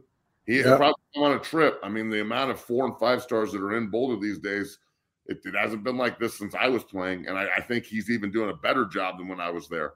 And that was a long time ago. I'm not trying to sit here and be like, back in my day, but fuck, it's been, let's be real. Colorado hasn't won a bowl game since I was a senior, and I'm 41 years fucking old. So I held the last bowl game trophy we won in Houston in 2004. So I don't care what we have to do. I don't care if all these coaches and all the blue bloods are angry. Good. Colorado's coming for your ass. Coach Sanders is coming. There's zero fuck around. TCU, you better buckle them chin straps up because they're coming for you. You're not the same team you were last year. Nebraska, the fact that they're 14-point favorites at home when we've beaten them the last 2 times we played them, we're coming for your ass too. All the sheep in Fort Collins, we're coming for you all. Like, there's not going to be any more of this Colorado is just to fucking circle it as a W anymore. If you don't come ready to play, this team with its speed and exuberance and the fact that they're all buying into the program Coach Prime's trying to institute, but also they can hear all this hate and they're not scrubbed. Like, well, they got dudes and they hear all this and it's just gelling them and bringing them together even more to go out and just try and eviscerate everybody they play. So I know that I'm a homer and there's some people, oh, well, he's only saying this because he went to Colorado. What the fuck else do you want me to say? You want me to ride with your weak-ass motherfucking team? I ride with my people, and I've been doing it since day fucking one when I was 8 years old. So, of course, I'm going to ride with them, and we think we're going to beat the fuck out of y'all. And you know what? Don't take it seriously and watch what happens. All these coaches that didn't take the recruiting thing seriously and they thought this was all a gimmick, well, now you're losing 4 and 5 star kids. Now guys are transferring into Colorado instead of out. So it's the grown man jealousy here is just ridiculous to me. The great Sean Carter said jealousy is a female trait. I don't know if he's mad at me. All I do is push weight. She's dropping bars right now, JV. Matt dropping bars. Anytime you reference the great Sean Carter, then you know you're dropping a real bar. JB don't know who Sean Carter is. Look at his face. Look at his face. Damn. JB's an OG, dog. Come on. Nah, that's real. Yeah, man. that conversation one day, Matt, is Jay-Z overhyped? I think Jay-Z is a great ambassador for hip hop. Yeah. I think he's got some bangers, but overall, I think he's average. I mean, he's good, but he's not a top 10. He's not top 10. Damn. We have to have that call. Speaking of top 10, dog, me and Big Smitty have been going at it, Matt, about this top 5 most valuable positions in the NFL. Big Smitty and I go at it, and he called the quarterback the softest. And I think I saw that. And I think Matt agrees a little bit when he. No. I don't. No. You agree with me. I'm saying you're about to agree with what I'm saying. Young Smitty here don't have a clue. Matt would appreciate a quarterback that would grab him and say, "Motherfucker, you just got beat by the fucking 3 technique." That is the quarterbacks that O-linemen used to ride or die for. Nowadays, Big Smitty, I think you're getting it confused with the quarterbacks you may have played against, like the pussies that wouldn't have stiff-armed your ass and gouged your eye out like I would have. You want to stiff-arm me at all, JB? There's a difference. I would have broke your fucking arm as soon as that arm came out. Difference, dog. I think about this differently because I played both ways. So my entire college career, I was a defensive lineman, and my first 2 years in the league, I was a defensive lineman. And there's nothing better than running through a motherfucker's chest when he's throwing the ball. Now, when you do that, and then that guy hops up and taps you on the helmet, and he's like, "You ain't shit," and then throws a touchdown or runs by you, I look at that dude and I'm like, that's one tough motherfucker, but I'm coming again. I like this motherfucker. I can play with this dude.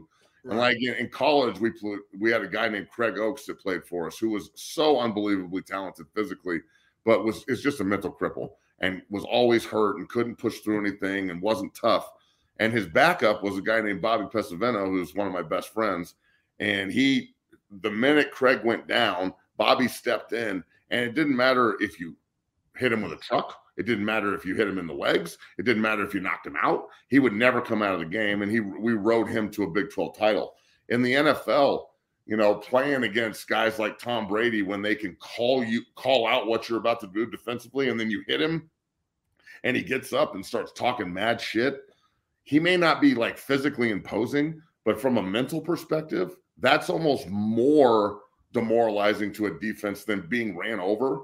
Like if you get ran over by a running back or something, that's a physical problem that I can fix. But mentally, if you have an edge on everybody and you're just so much more mentally tough than everyone, and you have the ball in your hands and you can dictate to people, as a defensive player, that was always a position where it doesn't really matter how hard I rush, how hard I hit him, how many plays we make. This guy is going to find a way to fuck us up at some point because of his mental toughness. And in regards to that, whichever quarterback on that team is probably the tougher mentally is going to win. Now, moving to offense and blocking for guys like Brett Favre and Chad Pennington and Cutler and all these other cats that I played with, when you're JT O'Sullivan, when you have a guy behind you that will take a fucking hit and get up, and instead of pouting or moping on the sideline or pointing fingers over there, will just walk up to me and be like, get your fucking shit together. Let's go. I respect the fuck out of that dude. I don't want the passive aggressive fucking pussy that's going to go over there and talk to the coach and have the coach talk to me. Let's just figure this shit out right now and move forward. So I think so much of quarterback, yes, it's the ability to take physical punishment because they can very rarely dish out any of that. But if you're asking me just about toughness, I mean, I don't know if there's a more strenuous position on the brain, both from a preparation standpoint, from an execution standpoint, and then from a mental toughness standpoint than the quarterback position. And I'm talking in any sport ever. Hey, man, I'm going to be honest too, though. If my quarterback's not my toughest fucker on my team, we have a problem. I say it constantly. I need my quarterback to be the hardest worker. He's got to be able to gel with the soft-ass fucking pencil-neck skill players who are getting manicures, and he's got to be able to go out and get down with all the fucking trench monsters that are out fucking drinking and partying and howling at the fucking moon. You got to be able to do both. If you cannot chameleon this motherfucker, I don't want you. I do not want you. Like I played with Tim Tebow, and Tim was difficult to like kind of maneuver around because everything's centered back to one thing and everyone knows what that is. And if you weren't part of that group, it was almost like, yeah, you're part of the team, but you're part of the team, but, and that shit don't work with me. That isolates people. So not everybody thinks like you. Not everybody's an evangelical fucking psychopath. I'm a godless heathen atheist. Deal with it. Everybody that don't like it. Like that's kind of my point is not everybody in this melting pot has to fucking think like you. Right. Man, I hear y'all. Listen, I'm not arguing anything about the mental toughness. When me and JB had the original discussion, the original conversation, the way I made my list was based upon the physical toughness of the position itself. Well, isn't football, I mean, yeah, physical toughness is important. But in my opinion, when I hear toughness in football, all I can think about is the mental. Because it's so, everybody's in shape retrospectively. Everybody lifts as you get older. And you get into real college and pro football environments, and there's no fucking scrubs out there. Like, right. I love it when I hear people talk about like guys that get cut in the NFL, and they're like, oh, he's terrible. And I'm like, that's a bad motherfucker right there. That is one of the baddest motherfuckers that's ever walked playing football. You just don't know because you're a fucking idiot fan and you think that guys aren't good. So, like, there's no scrubs. When it comes down to it, in my opinion, it is all mental toughness. The ability to get out of bed, go do your job every day at this with the same physical output is really hard to do mentally, in my opinion, because most people, and you guys know this, most people will find any excuse, especially these days, not to do the work, but they love hanging their fucking hat on the hook that says college football player or NFL football player. Underneath it should say not for long. Because if you keep acting, I say this to guys all the time, and this is something I've talked to coach about constantly, is I'm getting burned out with what I do because I'm constantly trying to fucking motivate people who are committed to colleges and pros. Like, if I've got to constantly motivate you and try and be like, where are you? Why aren't you here? What's more important than you getting ready for college football or your high school season? Or what's more important than getting ready for your opportunity when they call you for a workout?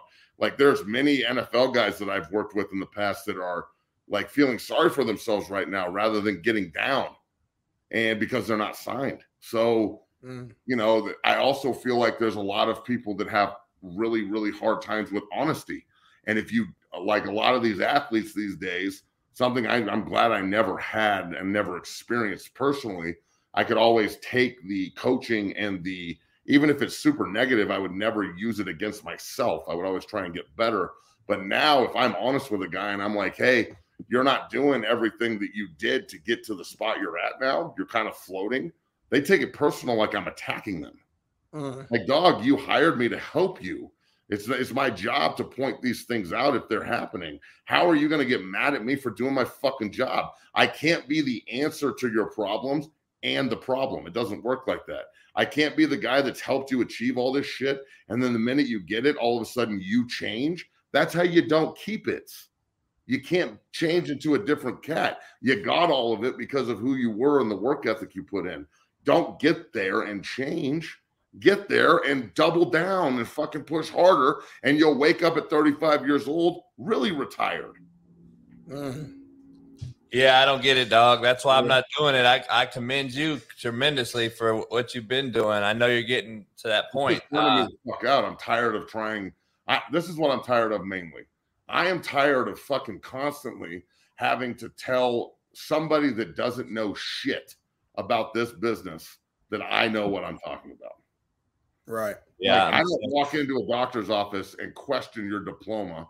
I walk into the doctor and it says doctor. And I'm like, okay, this guy knows what he's doing. Obviously, I'm not a fucking doctor. I don't walk into the dentist and tell them how to fix my tooth.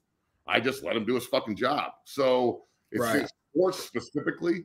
Every fucking dad out there that was a backup tackle in high school, they, for some reason, they think they know more than I do. And so why the fuck did you hire me in the first place?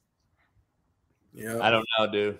It's bad right now. I'm telling you. Helicopter parents are fucking terrible. Bulldozers. They're killing coaches like you and I. They're killing the guy that's going to really help your son go. Do you understand how like stressed out the coaches are too, Coach? I know you know this because you talk to them all, but I'm not going to say names. But there's, I'd say, probably 30 plus Division I Power 5 head coaches and head coaches that have sat in my office or on the phone have told me verbatim, I cannot wait to retire. I can't put up with these kids anymore. The parents are awful. NIL and like the ability to just move wherever you want with no representation. They don't care if you move. They care if there's not an adult talking to you on the other end. Because now all these kids are making all these decisions based on their emotions rather than having an agent and a money manager and all these people behind them that can actually make an adult decision like they do in the NFL. So the coaches are just fed up with all the childish fucking runaround and like trying to deal with college football players and elite high school players like we're in fucking 7th grade Pop Warner. That's how I feel right now. So, hey, I've been told, Matt, by some big-time head coaches, I would work at fucking Walmart today. We said on Monday. If they paid me the same money, right? If they paid me that money that I make here, I would work at Walmart tomorrow. I mean, they're tired of it, and I don't blame them. I at some point the salary, the bullshit outweighs the money, and you can love football all you want, but there's times where I don't feel like I'm coaching. I feel like I'm babysitting. And hey, Pete Carroll broke it down years ago. We used to do this thing. I took it from Pete Carroll. Pete Carroll would bring the wives in every single summer before camp. He'd bring the wives in. The wives would separate and do a wives type of clinic, and they would get together to find out why these men spend 20-hour days in an office chasing around kids and helping them become men, which I don't know if we do that as much as we used to do, but it was a great deal. It was a great icebreaker, team builder, a whole thing. The husbands got to go. They talked football in life. The women talked football. They had food in between. They ate together. They broke back up. It was a whole day thing. So I started doing it with the wives to understand that I'm going to have your husband with me for fucking 20 hours a day. I don't want to hear you no more. I fed you. We had a good little breaking bread, blah, blah, blah. Pete Carroll broke it down best, Matt. Even though I make $4 million at the time at SC was big money back in the early 2000s, that's pennies on the dollar because of the hours we put in versus the drama that we deal with. It's fucking pennies on the hour. And it's like, damn, it really was a cold breakdown. I got to ask you two things before you get out of here. Dalvin Cook, Kareem Hunt, and Zeke Elliott. Where do they go? Why haven't they been picked up? And where do you like to see them? All right, so I think Zeke hasn't been picked up because he's fat and slow and shitty. I agree. I mean, let's be real, dog. Zeke is the most overhyped running back in football. He's a fat piece of shit. He wears a beach towel as a fucking regular towel on his belt to tell you all you need to know about that fat, slow piece of shit. All right, so he's gone. I wouldn't want him on my team if he paid me. Like, you couldn't David Justice this motherfucker to us. Hey, so Matt, right now, real quick to cut you off. If I said, Matt, you're picking Zeke or Leonard Fournette, who do you take? Fournette, for sure. All right, go ahead. Sorry, go ahead. And then with Kareem Hunt, I think Kareem will get signed sooner than later. He's a pretty explosive young cat. I don't know where he's going to end up, but he'll help somebody. And then I think Dalvin Cook is doing this because he can. He's been playing forever. He's probably been smart with his money. He doesn't want to go to training camp. I think Minnesota is ridiculous for letting him go. I mean, they didn't need to do that. They just did it. They like the guy behind him more. They'll find out midseason that they fucked up. I would love to see Dalvin Cook in Denver, honestly. Or I'd like to see the Broncos go out and maybe try and trade for a Saquon or one of these guys that are disgruntled and pay them. So, you know, the Walter Penner group, and I don't know if a lot of people know this about the salary cap, but you can pay guys up front that doesn't affect your salary cap. So if you have a ton of money and you're flush, you can signing bonus Saquon Barkley and pay him enough money to be under the salary cap, and he gets all of it up front. You can go give him $50 million up front that doesn't affect the salary cap because you have the cash flow, and then sign into a deal that is lucrative or conducive towards the Broncos being able to field a team. So all that said, if Dalvin doesn't end up in Denver and you don't have the Javonte Williams, Dalvin Cook 1-2 punch, I think that going after one of those guys might be smart, but I'd love to see Dalvin in Denver. I think Sean Payton's really good when he has two elite backs that he can like cross feature, a guy that can pound the fucking rock and a guy who can get out on the corner and catch the ball and run those X, Y, Z reverses and maybe run some wildcat. You know, Sean Payton had Tyson Hill in New Orleans for so long. They don't have a guy like that in Denver at the moment on the roster. So it may allow them the flexibility to put Dalvin Cook at the wildcat quarterback and Javonte next to him and run somebody by.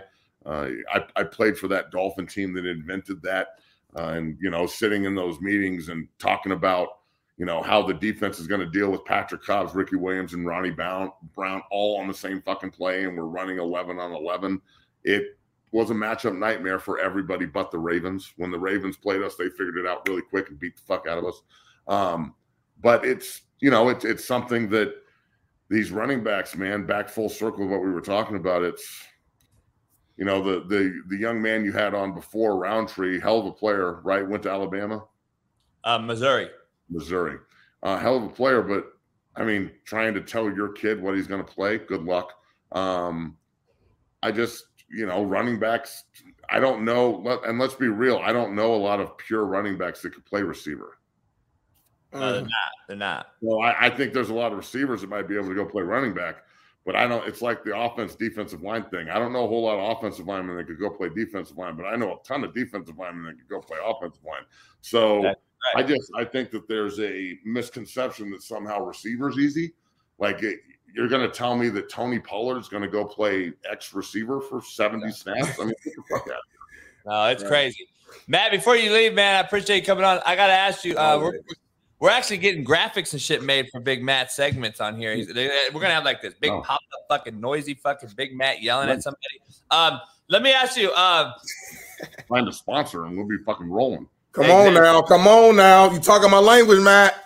Hey, Matt, top 5 most valuable positions not named quarterback in the NFL right now. And Big Matt McChesney's top 5. Start at 5 and work your way to number 1. Who is the most valuable position in the NFL other than QB? Let's take QB out of the equation. I'm going to go 5 middle linebacker, 4 like elite starting fucking big time receiver, number 1, 3 corner, 2 pass rusher, 1 left tackle. I like Big that. Smitty. All right, Big Smitty. Let's hear. You heard of OG. Let's hear yours. All right, I'm gonna go 5-1. So we agree with the 5th spot. I'm gonna go middle backer. It's the quarterback of the defense. Number 4 in today's game, I'm going wide out. I think wide out has become very important in today's game. Obviously, number 3, I'm gonna go tight end. Kind of for similar reasons as a wide receiver. I see a lot of tight ends being more important on teams. Travis Kelce's more important than the wideouts on his own team. Number 2, I'm going left tackle. Number 1, I'm a little biased. I'm going pass rusher. So D lineman, but more specifically pass rusher. The quarterback is the most important position. So to me, the next best thing is the position that's going after the quarterback. So I'm putting pass rusher at number 1. Here's the deal. I didn't see running back on either of your lists. Well, look, it's an important position, but I know, but it's just to my point. Like running backs are becoming obsolete, bro, real quickly here.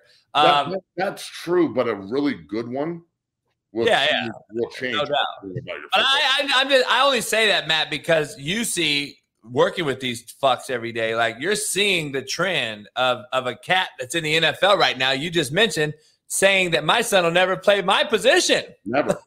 And then not only that, he's like saying he couldn't handle it. Like you're just telling your kid he can't handle the shit. Like that ain't me. What I'm doing with mine, I'm telling him he can do everything all day.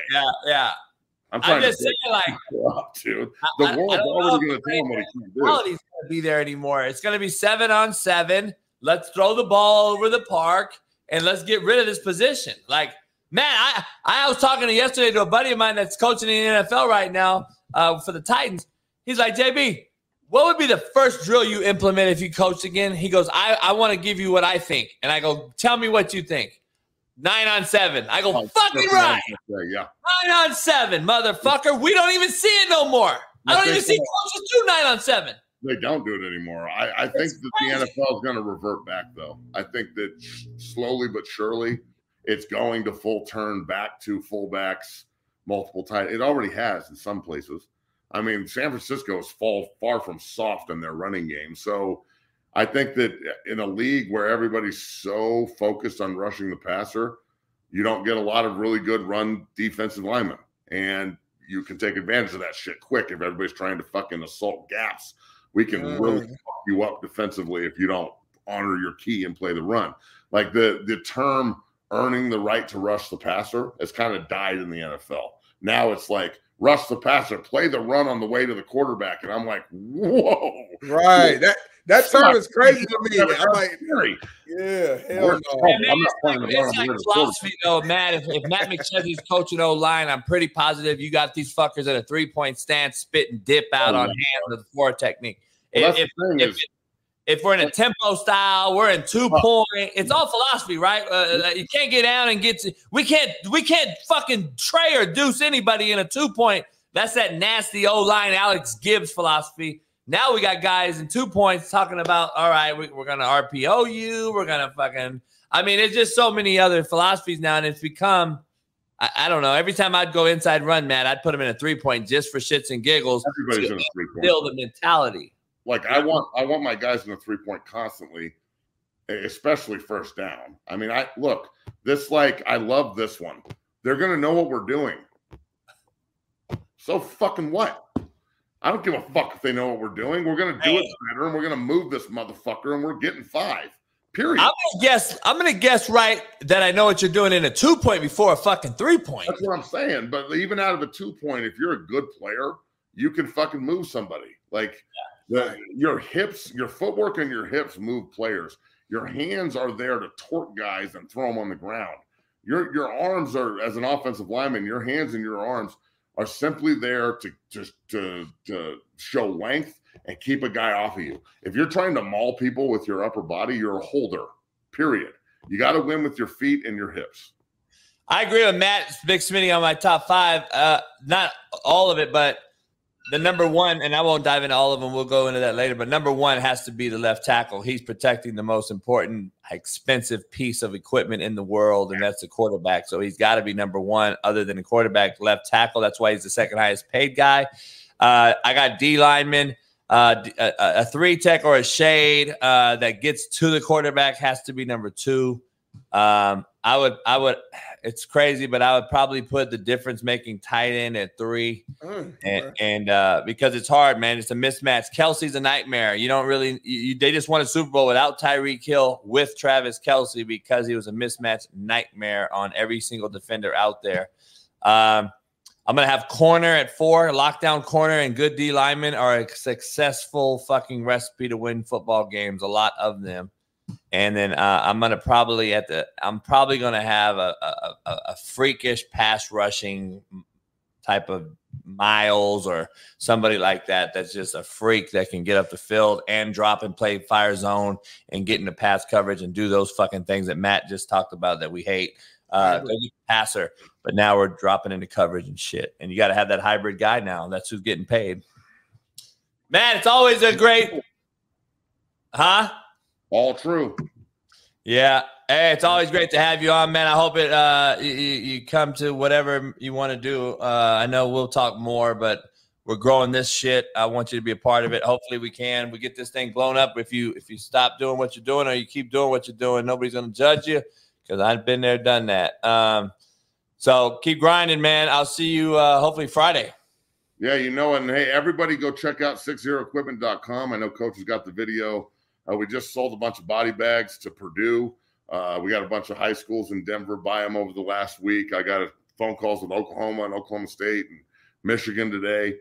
So pretty excited about that. The body bag is pretty unique and pretty crazy. So check it out, 60equipment.com. Use the promo code McChesney for a discount. So go check it out, everybody. It's on the ticker, ticking below on the bottom right here. And Venable just hit me up, said he's going to buy one. Hey, nice. I'm actually talking to Brutenbaugh right now, so awesome. Hey, man, much love, brother. I'll see you Friday. Peace. Matt McChesney, y'all. We got an hour and 20 minutes still left, dog. It feels like we've been. Usually the shows go by fast. Today they're going by slow. They finally picking up later in numbers. We've been slow. Wednesdays, man, slow days. Come on, get over the hump, man. Wake the fuck up. Everybody be chilling in the middle of the week. People be chilling. They be laying down. I ain't slept Big City in 2 days. I have my whole house flooded.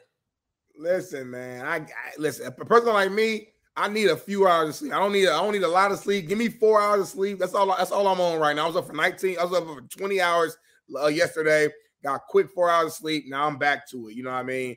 JB. Hold on. Somebody's saying something. During the halftime show, Chuck Downfield shares some wisdom from his playing days. You know what my old coach used to say to us kids? Take your fucking ass home, man. Ain't nobody sucking your dick. Shut the fuck up, man. Take your ass home. Somebody told me. Anyway, hey, I gotta take a piss and get me some coffee because we got a lot to talk about. I got some Tupac news. What? Don't tell me that, JB. You can't. They investigating Tupac again. That's what I heard, and I heard you got some exclusive news that you're gonna let off your chest when we come back, JB. Hey, perception's reality. I'm gonna break this Tupac thing down with some cold game. But you scared. I don't think you're ready for that. You know I ain't never scared. Man. I'm gonna go over here, give me a Cliff Bar, give me something to eat, take a piss, and I'm gonna be back in a couple minutes, man. I'll be back in 4 minutes. I don't believe Patrick Mahomes carried them down the field to win the game. A fucking punt return. A punt return went 65 yards, homie. We were down by 10 at halftime, bro. I'm tired of you disrespecting this guy. He's got another MVP. It's not going to be talked about. Hold on. The punt return didn't put him in field position. Hold on, though. Did the punt return put them down there or not? Oh, God. So a good special teams play. So they returned a touchdown on defense, too. Why aren't you talking about that? I did already. That's what I'm talking. That's even helping my case. What do you mean? That takes away from Mahomes' greatness because he had you guys step up? Wait up, dog. You played football like I did. So a fucking defensive touchdown doesn't help the quarterback? Of course it helps him, but that takes away. I know it helps him in a lot of different ways. Like I don't got to go up. The whole fucking team. That helps Mahomes. Exactly. Exactly. But how are you saying that's all Mahomes that scored those points? I didn't say it was. I said he led the comeback.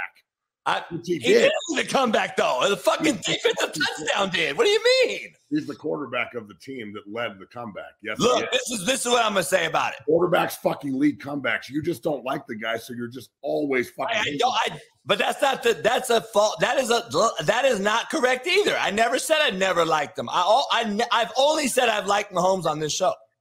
I just said I don't believe he's what everyone says he is. And last night proved it again. I don't want to hear about the hobbled ankle. You play in this league. You know this hobbled ankle bullshit is a narrative. You play in the game, you stay in the game. I don't want to hear about your ankle. Jack Young up here, the broken fucking leg. He did stay in the fucking game. He didn't leave. Exactly my point. That's what I'm saying. I don't want to hear the common denominator factor on Twitter that, hey, JB, he played and didn't miss a game. Or miss a play. No shit. That's his job. That's what he's supposed to do. What do you mean? A lot of people would not play hurt. He played hurt. I understand that. But I'm saying if you get into the game and decide to play, then you should stay. That's what he did. So to me, that's what quarterbacks are supposed to do. Like he's not doing something that he led the comeback. That's what quarterbacks do. They lead comebacks.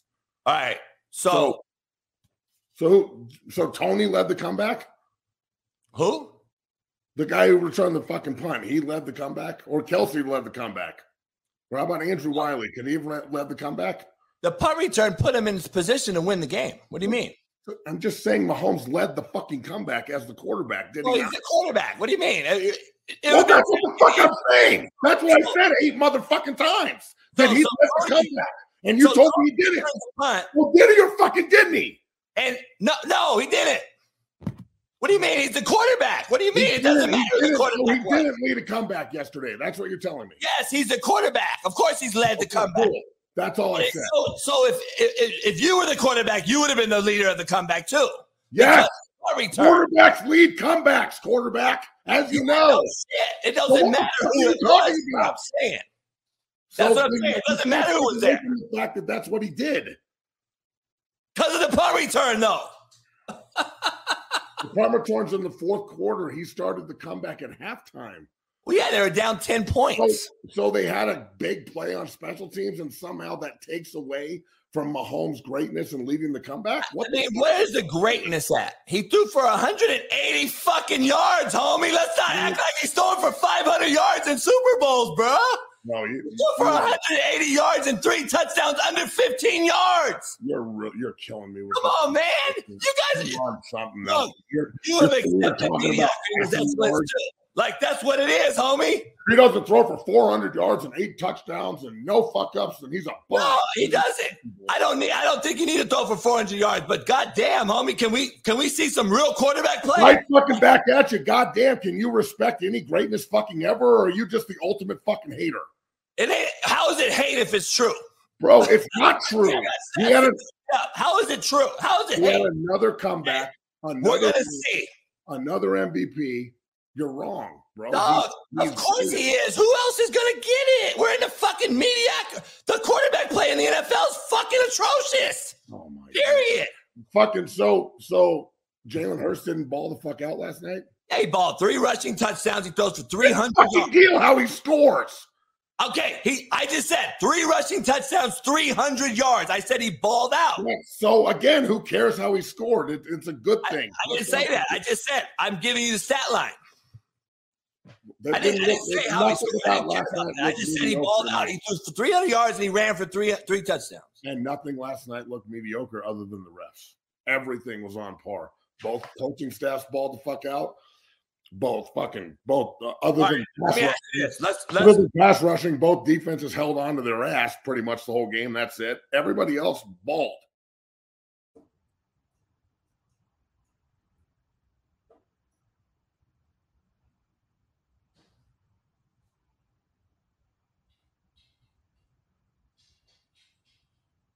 So here's my top 5 fucking of all time.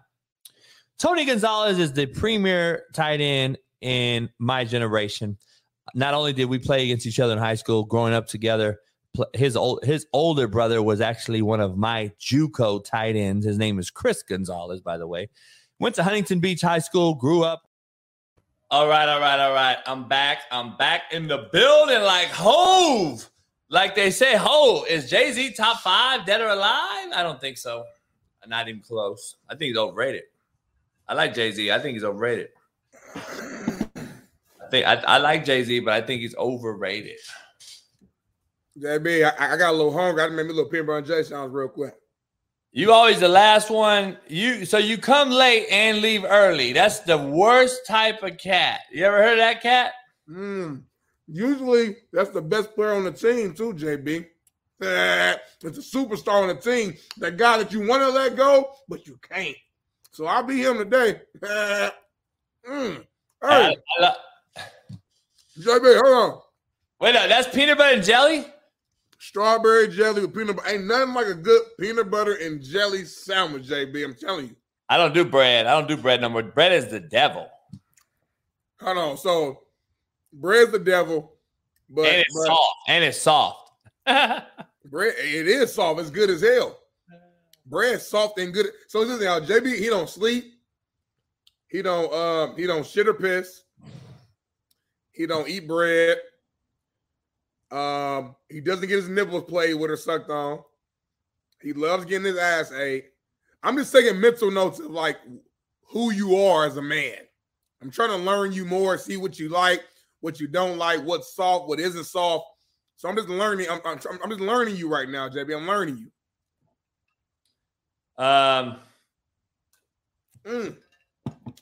Man, oh man. But hold on, man. You left us with a crazy cliffhanger before you left about this Tupac news, man. We gotta dive into I saw a post online about some investigation into his murder, out in Vegas. And yeah, you see right here that Las Vegas Metro Police searched the home on Monday as part of an ongoing investigation into the death of Tupac.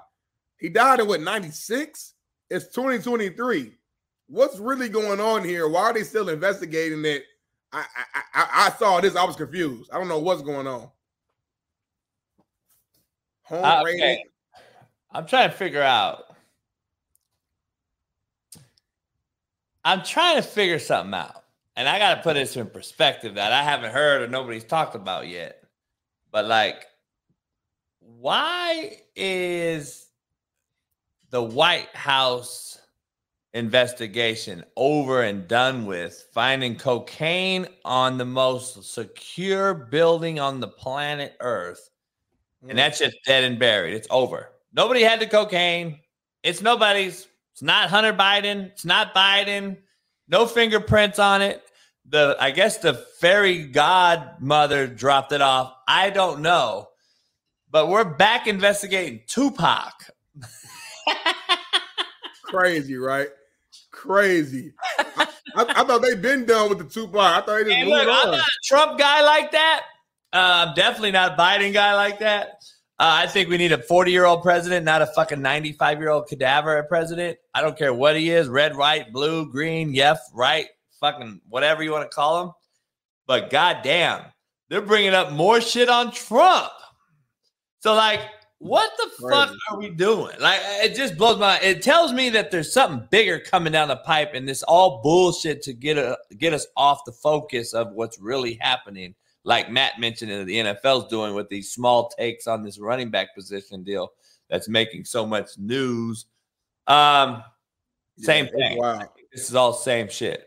The Tupac thing is this. My good friend I was just at a funeral with last week was a Compton sheriff. Compton sheriff, if you don't know the real story, there's a lot of backstory behind the Tupac murder or not murder, whatever you want to call it, conspiracy.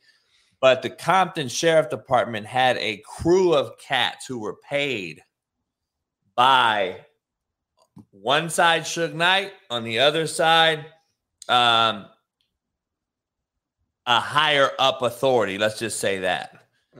So Compton Sheriff had a big time crooked ass crew that used to do a lot of dirty work for a lot of these movers and shakers. They also contribute them to the Biggie Smalls murder, just not too much later, right here in LA. So there's a lot of things to it. Now, I talked to him yesterday. He's got a lot of insight. He was on this task force back in the day investigating this Tupac thing and used to be one of Tupac and Suge's bodyguards. He said that this is just another money grab to get some money because they're trying to prove and show Tupac's body in full, which they really never have. Have you ever really seen his body? Nope, never. Never showed it. It's funny. They never really showed his body. You saw like pieces of it. They tried to show the tattoos, and people are like, is that really him? Why didn't you show Tupac's body? Like the mama came out and said some shit, and then, was he cremated or not? Like I never heard that. You didn't know if the mama came out later. Then they made some movies and they made new songs. They're saying that it's a money grab to exploit some type of visual that they're about to drop. Now, if they came out with the hologram. Yeah, that was years ago. I think. Yeah, he performed on stage. The hologram performed on stage. That was back in what, 20? Remember the hologram? How long ago was that? That was like about 10 years ago, right? At least 8 to 10 years. That was 20 years ago. Was it 20? It wasn't 20. Was it 20? No, I wasn't 9. Yeah, it wasn't no 20. That was I want to say that was like 98 or 2000. The hologram of Tupac on stage performing? Nah, because I visually like remember watching it. I felt like I was a teenager. Unless they did it twice. I'm just saying they're bringing up this Tupac investigation because Suge Knight and a lot of these other cats have come out in recent time and said, is Tupac dead? Well, boom, boom, boom. If you heard the Suge Knight take, if you heard Suge Knight talk about it, he kind of alludes to he's not dead. He kind of alludes to, I don't know who shot him and blah, blah, blah. Well, I was with the guy who Suge ran over 2 weeks ago, Clee Stone, who's in the great movie Training Day. He's the blood that took Denzel into the jungles. He's actually from the Nickerson Gardens, Vernon Day legend. Was at the funeral, actually. That's who Suge ran over. That's why Suge's in jail, by the way. Oh, so, I didn't know that was him. Okay. I know that's Clee Stone. Yeah, that's Clee. So we were with him last week at the funeral at Verb. But he's saying that Suge's come out with all this news, and now they're bringing out some more news onto this Tupac thing. And the person who apparently pulled the trigger, per Suge, per these other people, this Compton sheriff individual, is the house they invaded and the house they went through. And this guy apparently says he wasn't even in the country. And now his home is being invaded 27 years later. That's wild. Like, what are they planning on finding anyway? You know what I'm saying? At this point, it's been almost 30 years. What type of evidence? Why would they investigate you and try to shut you up right now if something wasn't about to drop or some type of news breaking shit wasn't about to go down? Right. I don't know what that is. I don't have news on that. I don't think anybody knows. I think the truth is, though, something's been told, and now they're trying to shut that shit up before something happens. Somebody knows something that could cause a larger issue. And why would you bring this up right now? I don't get it. You know, I ain't gonna lie. It felt hella random when I first saw it. I'm just scrolling on Instagram and they're like, yeah, the investigation into Tupac. I'm like, what investigation? I'm like, it's 2023. It's been literally down there 30 years. Why are we even still looking into it? You didn't find enough evidence, whatever, or whatever the case may be. it's moved on. He's not around no more, right? Like, why are we trying to dive into it? Is Tupac dead or alive? Man, I used to dive into this so much when I was younger, JB, and like watching the videos on YouTube, you know, some of the conspiracies. Like, I don't know, man. Like, I think he's dead, but like there's a small piece of me to be like, man, you think about him even calling himself like Machiavelli. If you do the history of that, Prince Machiavelli was a prince who faked his death. And you know my top 5 entertainers, Pac was about to be, he's like, was number 7. Yeah, for sure. For sure. Yeah, I don't know. If he was alive in this day and age with cell phones, we would have saw him.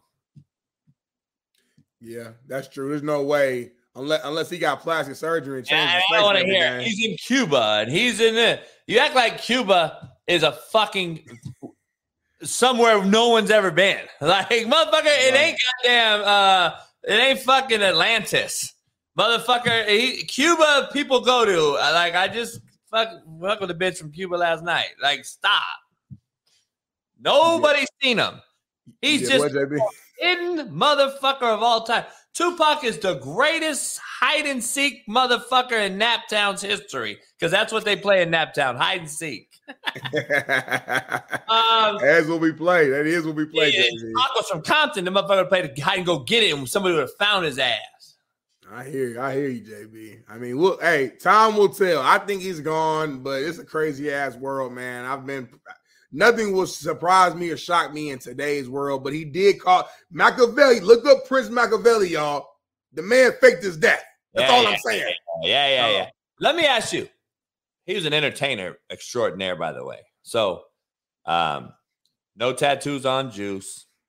He was an African Bambaataa dancer. We've had this conversation. He had no gangster in him. He was, if you know about East Coast versus West Coast, East Coast kind of uses the term thug. West Coast uses the term gangbanger, gangster. 2 different ideologies and mentalities, similar results. But he was definitely not that guy. He was an actor and an entertainer. Tattoos made him who he is today. And then he started throwing a little sag on his drip. Tattoo, Suge Knight, Death Row, he becomes Gangbang Central. It's just what it is. That's entertainment. That's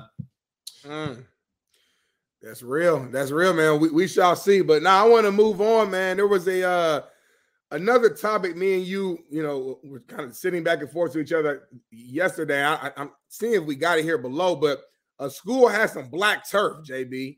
A new field got installed, and it was there we go. Division 3, Mooresville, SUNY Mooresville just finished installing black turf in his football stadium. From a look standpoint, because I'm gonna chime in real quick first, but I definitely want to hear JB's coaching perspective and his standpoint on here. From a look standpoint, yeah, it looks dope. From a look standpoint, black, got the red, white trim. All right, cool. But for those of you who have played football and have played on turf, specifically during the summertime, summer camp, early fall, turf gets hot as hell. And I'm talking about this regular, green turf, whatever. This black turf is going to feel like fucking hell. Chris, black on black.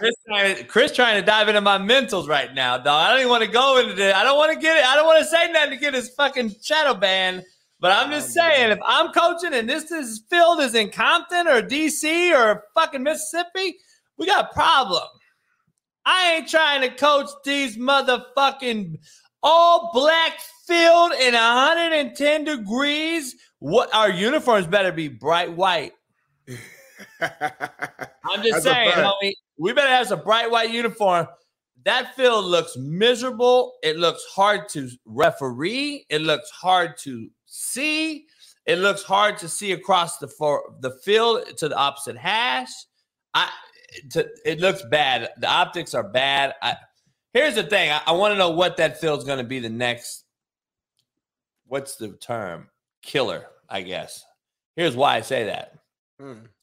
If not, some people may know in the chat, I'm sure you may know or you may not know, Smitty, but do you know what Boise State's field is known for? What? I mean, the blue turf, but not beyond that, what? What's it known for, you know? I don't. It is the product of more deaths every single spring to birds. I had no idea. To birds.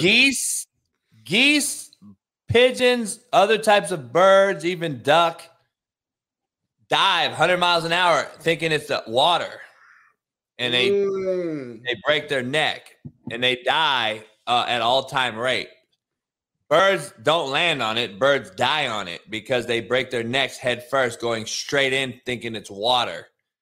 I don't know what the next black field's going to do. What the fuck's that going to attract? I have no idea. Maybe nothing. Hopefully nothing. But maybe some bats or some shit. It might be. I just think it's the dumbest thing ever. I just heard of another guy I was talking to yesterday when somebody on Twitter was talking about they're trying to get a gold field. Yeah. I've seen the red field. Somebody like Miami of Ohio or somebody has a red field. So Eastern Michigan had, when I played in the MAC, they have like a gray field, a gray turf. Great. Yep, and I played on that. It was interesting. It was all right. I mean, it looked decent, but it wasn't like that hot. At least when we played them, though. Obviously Midwest. It's a little hot that first month, and then they kind of cool down. Eastern Washington's red, I think. Eastern Washington's red. Yep, Eastern Washington's red. There's some other ones too. I think Hofstra had turned, or not Hofstra. One of those back east, I know it turned. I don't know. I'm not with the color field, dog. I think it's fucking dumb. When I was a kid, I'm not gonna lie, but when I was really learning college football and becoming just a fan of it as a kid, I used to love Boise's field. I thought it was the dopest shit ever. Just seeing a blue turf, I was so fascinated behind just seeing that because everybody else just had a regular either grass or just traditional green turf. So they just stood out. And at the time, Boise was actually pretty good too. So it was like they're good. They got the blue turf. I'm like, I want to go to Boise. You know what I'm saying? But as I got older and actually started to play, I'm like, man, that turf gets so damn hot. This the regular turf. I remember summer days. Arkansas is purple, I think, or something. Oh, Central, yeah. Central Arkansas is definitely a color. It's fucking it's starting to get stupid. We got to get football season back, so we're not talking about fucking black fields and fucking dumb shit. Making you mad. Go ahead.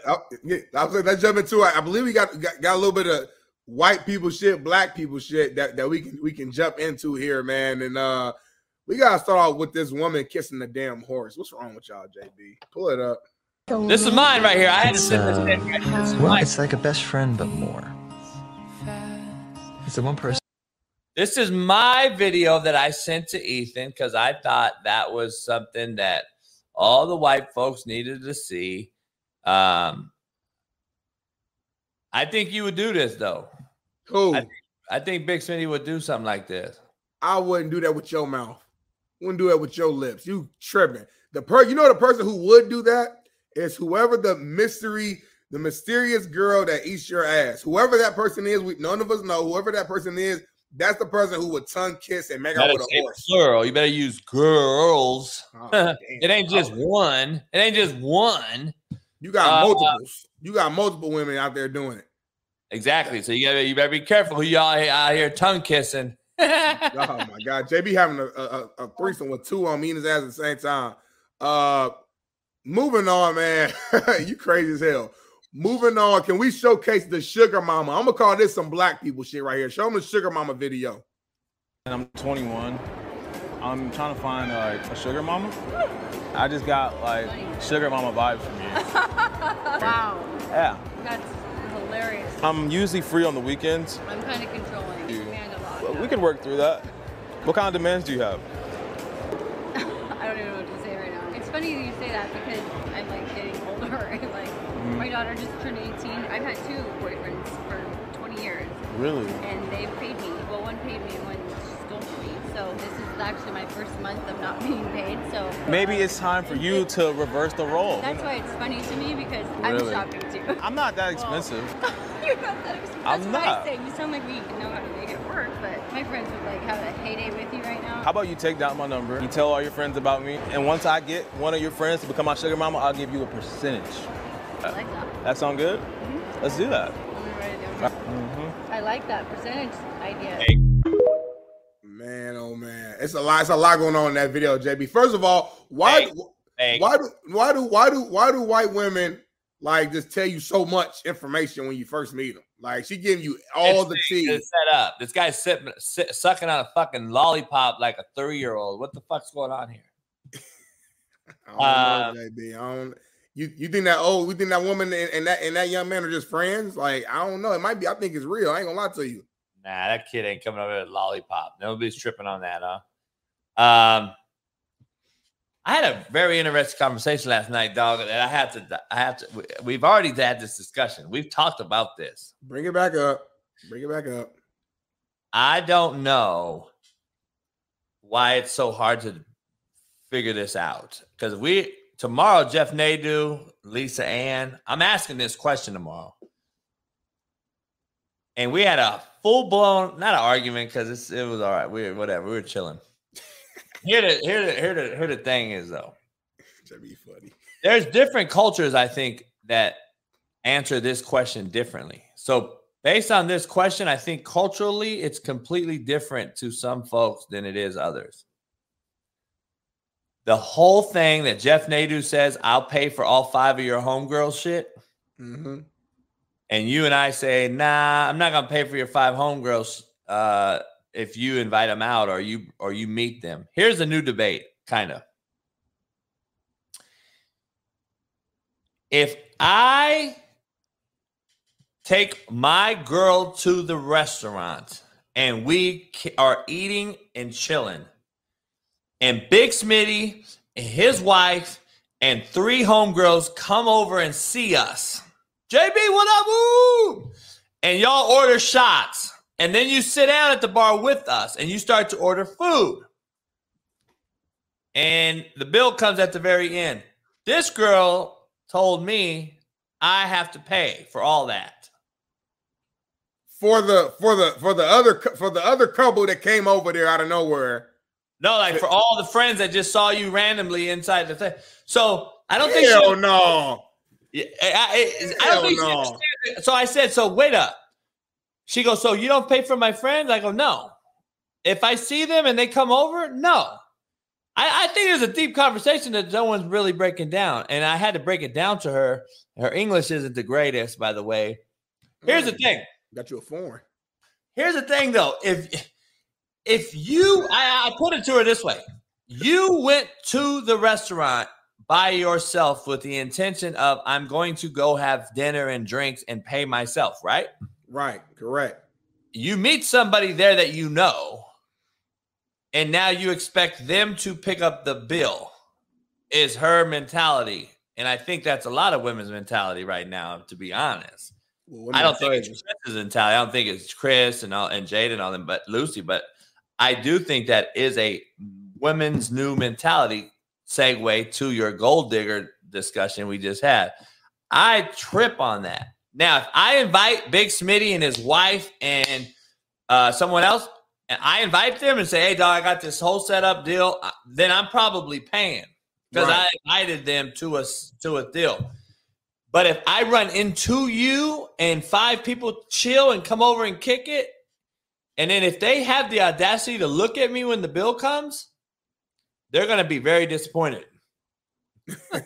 Very disappointed. Nah, I'm right there with you 100%. Like, first of all, you shouldn't expect or assume anything. If I'm the friends that's coming over and I just so happen to see you and I'm about to, I have a few drinks with you, I eat with you, I'm still reaching for my wallet in my pocket or my money just off the bat. Now, if you choose to pay for it, cool. That's a plus. But you should never assume that just because I came over here and you're the man of the situation that you just gotta pay for. I don't know where that what's it called? Dutch? Is it called Dutch or when you pay half and half or whatever? Yeah, it's called Dutch when you go half and half. Yep. Have you seen this Dutch video? Shit, I'm not splitting the bill, shawty. That's crazy. You expect us to split the bill? You got lamb chop. You got steak. Look at all that. Look at what all they got. They talking about splitting the bill. What did you come out for? What did you come out for? We come together. We split the bill. My thing is, y'all doing too much. Y'all doing way too much. We didn't order all that. They going at it right now. So usually Dutch is like, it was just like me and that's black people shit. Nah, that's black people shit for sure. White person, it wouldn't have been an argument. Someone would have just paid the white dude. I got it. Let's go. And he would have just paid the whole $5,000 bill. And then, but what a 20% tip, JB, on top of that, 25% tip. Yeah. And if there's a brother at the table, that motherfucker was been like, shit, give me that money. 100%, man. But no, it's crazy seeing that. Again, it comes down to communication, it comes down to expectations. The women are just automatically assuming and just thinking that the men was just gonna pay for everything. Let me play devil's advocate real quick and defend my ladies out here. Yeah. You know why they think that way? Why? Because simp ass puss boys have allowed it to happen and continue to endorse it. It ain't the girl's fault. It's a bunch of puss boys, puss ass, simp ass motherfuckers doing it and allowing it and paying for it, and their homegirls thinking they're gonna get some ass that night. And let's just keep it real. So now it's become this whole new trend that women expect that shit. I feel y'all out it. Yeah. There's a thing called integrity, Big Smitty. I had to break it down to this girl last night, and she got quiet. She was like, oh, my God, I didn't think about it like that. I go, you and your homegirl leave the house together. Two ladies left the house to go to a bar and enjoy dinner and drinks. And you ran up on Big Smitty and his wife, and they invited you two over. The bill comes out. Big Smitty offers to pay the whole bill. What do? Well, it happens all the time. I let the man pay. I go, exactly. You have no integrity, and that's why we're fucked right now. Because I'm standing up and telling the waiter, no, I'm paying for me and my girl's bill. We just joined my homeboy and his wife. Right. And Big Smitty, you're like, no, JB, I got it, dog. I go, nah, you don't. I'm paying for my shit. That's just how I roll. And I don't know, dog. People ain't like that no more, JB. People just want these handouts. Everybody want to just, have these expectations that you're supposed to do this.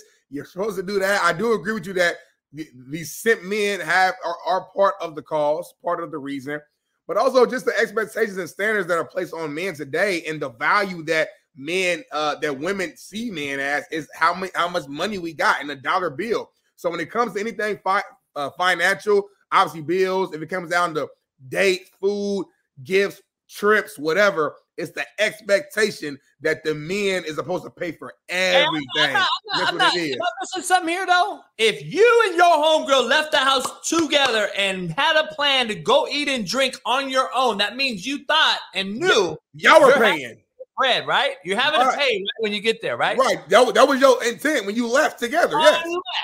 Unless it's a huge word. Unless you run into Big Smitty and his wife and they offer to pay and you allow it.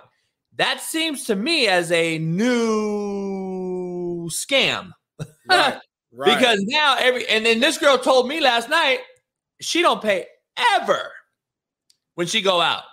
And she's told me, no, I don't pay with the intention not to pay. I just don't pay because someone else ends up paying. And I said, well, you have no integrity. That kind of ended the night for us. Damn. Well, you probably should have held that in for you until later on and told her that afterwards. So, okay, cool. I'm just trying to be clear. Yeah, to me, it's like your intentions were messed up off the rip. You know what I'm saying? Your intentions was already jacked up off the rip. If you was going out with your homegirl, just y'all, the expectation be you are going to pay. Like that's what it is. Now, again, I told y'all before, my wife has a best friend. She'll visit out here every now and then. If we're all together and I take us out to eat, then I'm going to pay for it. That's a different situation. Like the intentions from the rip was for me to go ahead and take care of the situation. But if I just run into you and don't expect me to pay for everything. I might want to buy us a shot or one drink or something just to kind of be nice, but don't expect that I'm about to just pay for your tomahawk steak, your mashed potatoes, your drink, your liquor. Like, come on now. Hell no. Like, I got one wife. There's a lot to the conversation I had last night. Like, it's a difference if You two go out, you're expecting you're going to pay on your own. If nobody else was out but you two, you're paying. Right. If you don't see another soul, you have to pay for your meal and drinks. Until Big Smitty and his wife saw you by coincidence, because I didn't invite Big Smitty and his wife. I saw them by coincidence. They came over to the bar and hollered at us. Hey, and they sat down and ordered drinks. And at the end of the day, the girl that I'm talking to last night said I should have paid for everything. That shit is crazy to me. So I said, so every time I go out, because if I go out and my homeboys see me, which is every night, somebody's going to see me. Are you paying for them? Are you paying for my homeboys that I randomly see out in public coincidentally every fucking night? Hell no. Right. And if you expect your man to do so, we're going to be broke real quick, homie. Yeah, you tripping like Scottie Pippen, man. Like, shouldn't I be like carrying, like saving our bread for our home? Because I got to buy dog food tomorrow. I got to buy us food tomorrow. I got to buy gas to get back home. I got to take your ass to fucking get fucking Mac makeup or whatever the fuck y'all get. So, but nah, I can't do that, dog. I just paid for your fucking 5 homegirls last night at goddamn Chili's.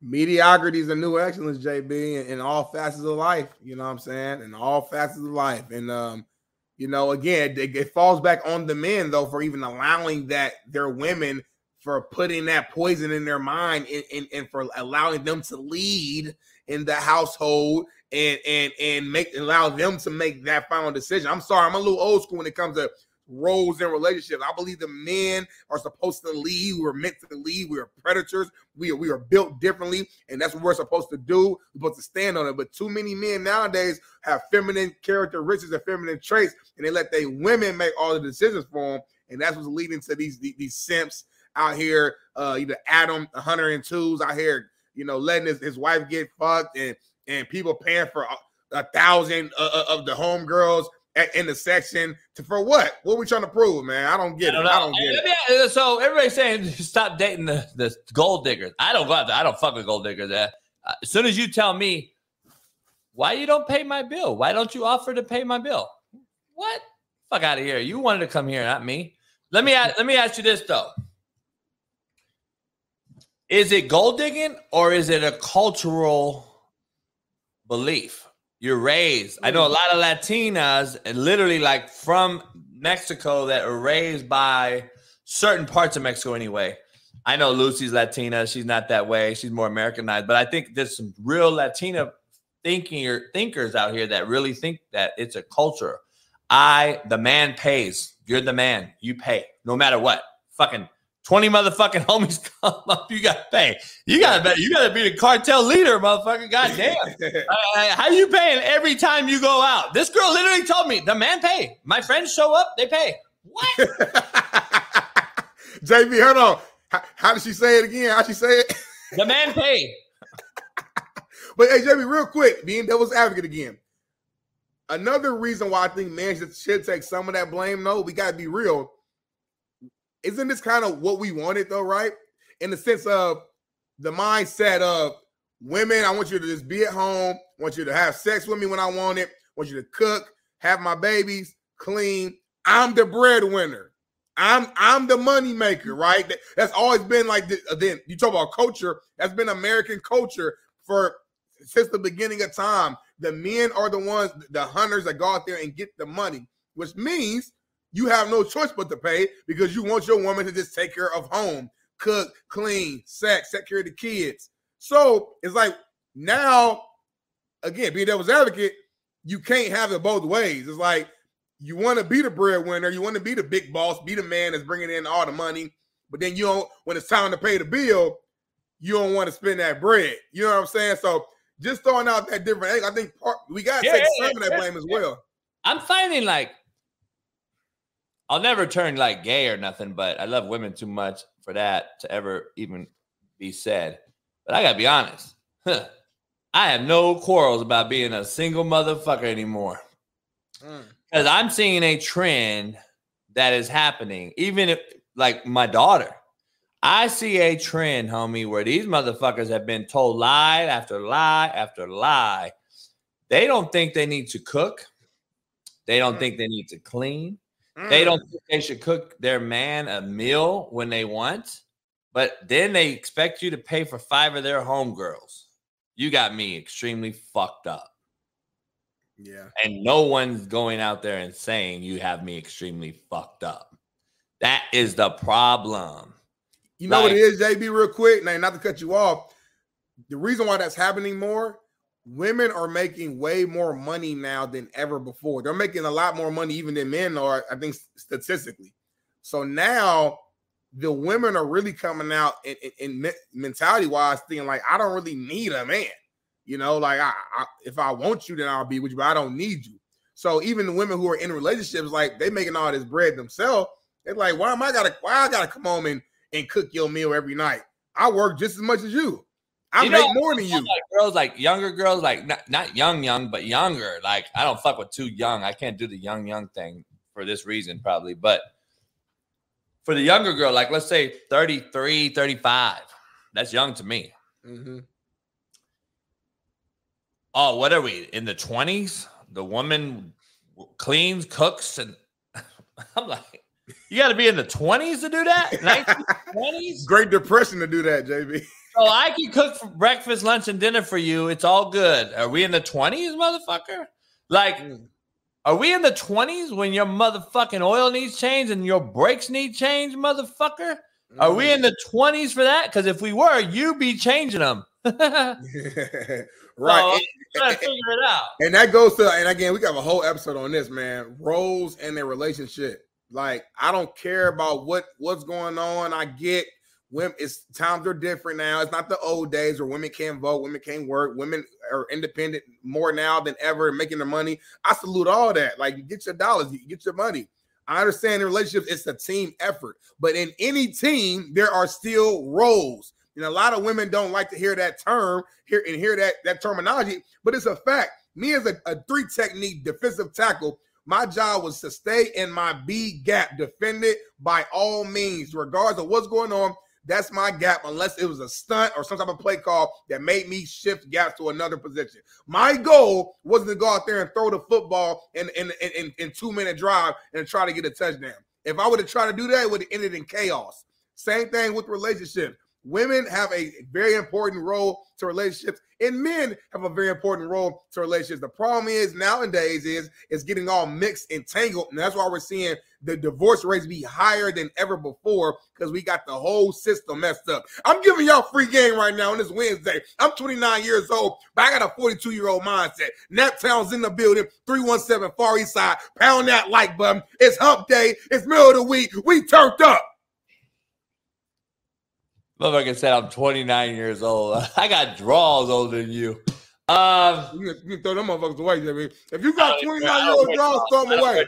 I free ball everywhere. Free ball everything. Lowe's, Walmart, fuck it. Free ball everything. I'm in gray sweats. Free ball. Fuck it. Free ball and still ain't got no type of, like, ain't nothing there. Like, when a woman come in, they don't see no type of movement or nothing. That's crazy. Hey, you need to change. You need to change your tagline. Far East Side, Naptown 317, the home of hide and go seek. Hey, you better be careful. I got a few East Siders in the chat right now, Jay. We better watch what you say. That's all I'm gonna say. Watch what you say. Hey, he good, y'all. Leave him alone. He don't understand. JB's good. He's one of mine. Leave him alone. He's good.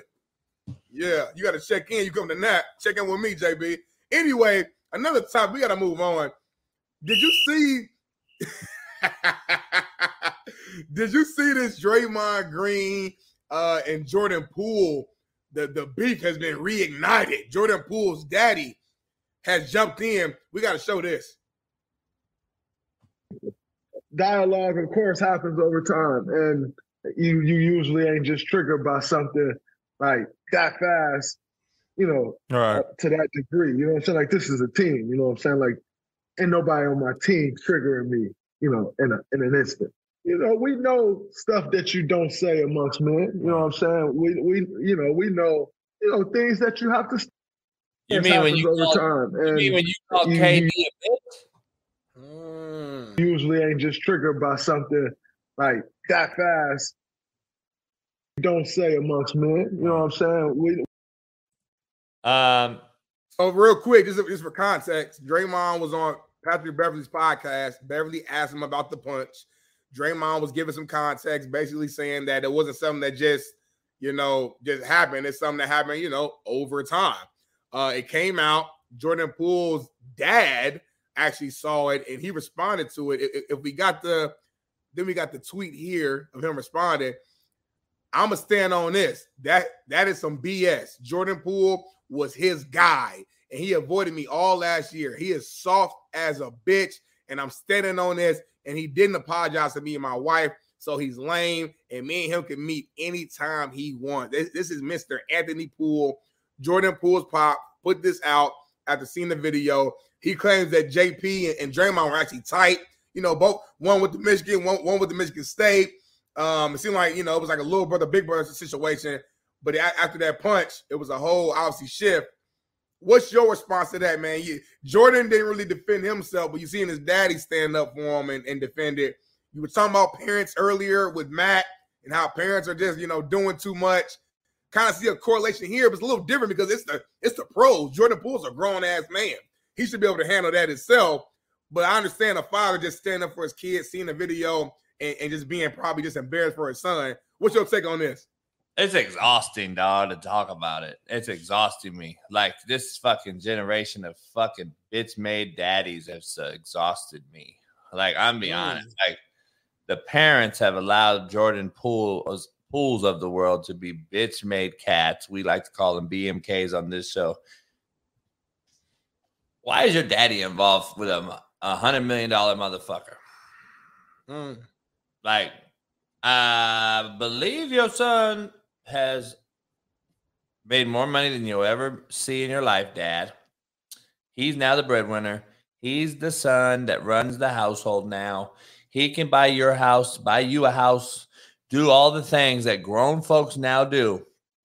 And now you're on social media with 5 followers, and you're asking and you're defending your son from getting socked in the face by another grown man.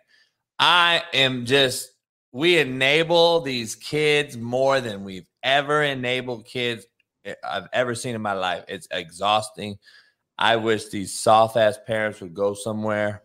And so we stop. I just wish we stopped making kids because they were making them softer and softer. I was going to be honest. Like, dog, fucking let these kids become like, I think you have to have a kid that has to earn his stripes by doing something. That's like, all right, you met the criteria. Now you can have another kid, Smitty. That should be a law. You can't have a kid until your first kid creates this tough skin and met this criteria. Hey, you got to go fucking wrestle a bear if you're white.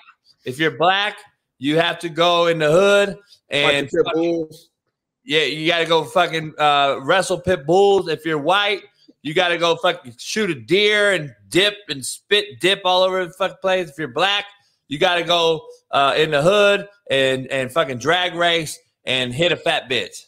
Like, I think some criteria needs to be met. A criteria needs to be met before another motherfucker has another baby. Like, we're creating these soft-ass fucking kids, dog. I can't do it no more. It's exhausting. You got to earn it. So basically what you're saying is you got to earn the opportunity to have another kid. So your first kid, cool. Have your first kid, whatever. But that first kid's going to be a test to determine you can have another. And if that kid does not pass that test, if he doesn't go out there and can wrestle with a gator, or he can't go over there and fight a pit bull. You got to go through fucking 3-a-days. You got to go through JB's 3-a-days at the age of 15. So you can't even have another kid till you're over 15. So at 15 years old, though, you could go through. So at 15, you might be able to allow dad to have another kid. You got to go through 3-a-days. You got to go through you got to drink water out of a hose. You got to go play on an asphalt ass basketball court with chain nets. How you go get it? You got to go slide down the metal slide in 100-degree heat and just stop and burn your whole fucking back. You got to go do that. You got to go do all the real shit. You got to go out and play and get back in the house before the street lights come on. You got to do your homework. You got to manage your 1,440 minutes. positively in a day's time. You gotta lay down on that couch with all the plastic on there in the middle of the summer and let your face stick to it. You gotta make some Kool-Aid and you gotta test it out. You gotta make sure you use enough sugar in there. And if you're black, you put 20 cups of sugar, 1 cup water. If you white, you put 20 cups water, 1 cup sugar. That's just, you know what I'm saying? You got to go through the whole fucking thing. So like, I'm just saying, you got to know how to you got to cook. You got to be able to fucking change oil in the brakes on a car. I knew by the age of 15 how to change oil and the brakes. You know how to bleed some brake pads. You got to know how to breathe the system. Get the C clamps out, fucking get the caliper and fucking tighten it down, go in there and pump the brake, bleed that bit. These cats don't know how to do none of this, dog. Yeah. So you got to meet all of this criteria by the age of 15. Let me write it. I'll write the criteria. Man, that's another book right there, man. JB's criteria to having kids. You know what I'm saying? And you just go through your entire training. If you mixed, then you got to be able to shoot the 3 like Clay and Steph. If you can't, you got to get the fuck out. If you're mixed, you got to become a model by the age of 5. You have to be a model on some sort of fucking model agency. You got to be a model. Maximum song. You're going to have colored eyes. You're going to have light fucking hair. You're going to be light skinned. You got to match the light skin criteria. And that's the whole Golden State Warriors. The whole Golden State Warriors. Hey, that's not a bad criteria, man. If you're a black woman, you got to fry some chicken, and we got to fry chicken. You got to know how to go get you some Peruvian 32-inch weaves. Figure out how to get them right. How to slang weaves. You know what I'm saying? Hey, brother, you got to know what Dax and Murray's is. You know what I'm saying? You know what Dax is and what Murray's is? I used to be a Dax guy myself. You know what I'm saying? Barbershop, go in there. I get some Dax on my shit. Just like that. I put some Dax on my shit, dog. Yeah, man. Guy, I think you're a Murray's guy. Man, I'm more of a Murray's guy. You know, back in the day, I used to really grease the thing up, put the wave cap on. You got to put the wave cap opposite so the line's not going through your head. Like little shit like that, you got to know. You got to be able to chug a fucking bottle of Hennessy. You got to have a Hennessy drinking contest with your guy. You got to drink a 40 ounce of OE. Oh, English in the brown bag. we taking back to the old school, man. You got to be able to drink some motherfucking some gin. Thunderbirds and Brass Monkey. See, Smitty, you too young, dog. You don't even know about. I don't even think you old enough to know what St. Ides is you? St. Ides. I heard of St. Ides. I don't know about no Brass Monkey. I heard of St. Ides. God damn. JB, man. Shit. Let's switch. I'm gonna switch gears here a little bit, man. People will always be asking me like, hey, if you and JB ever got in a boxing ring, like, what do you think will happen, man? You think? I know JB from Compton. You think you can really get him? I said, listen, I can show you better than I can tell you. Let me show you this example, man. Boxing ring, crazy situation here. Dude gets knocked out, but look and see what happens when he hits the ground. Friend Bob. Start it from the beginning. From the beginning. Watch his leg. Oh! Broke his leg, JB. Got knocked out and broke his leg. How did he break his leg? It looked like he just went backwards. They said, look at his left leg. Look, they say he tore something. ACL, something got tore, JB. It's like, Yeah, I don't think he broke. Nah, he tore something. No, he tore something. Look, the body ain't supposed to be in that way. I've seen John Jones or whoever it was actually snap his shit, compound fracture his fucking leg. Remember that? Mm-hmm. But that's me and JB. That's my guy. I ain't gonna box him, but if we did box, that's a similar kind of example of how it would go down. Just giving y'all this inside scoop. But it is again, we grew up differently. You know, JB grew up with palm trees, ocean, sand, beach, and there's nothing wrong with that. Like that's the goal, right? I just grew up a little different, man. Just ice, potholes, fighting for my life. You know, running from the pit bulls. All type of stuff like this. Really growing up in the hood.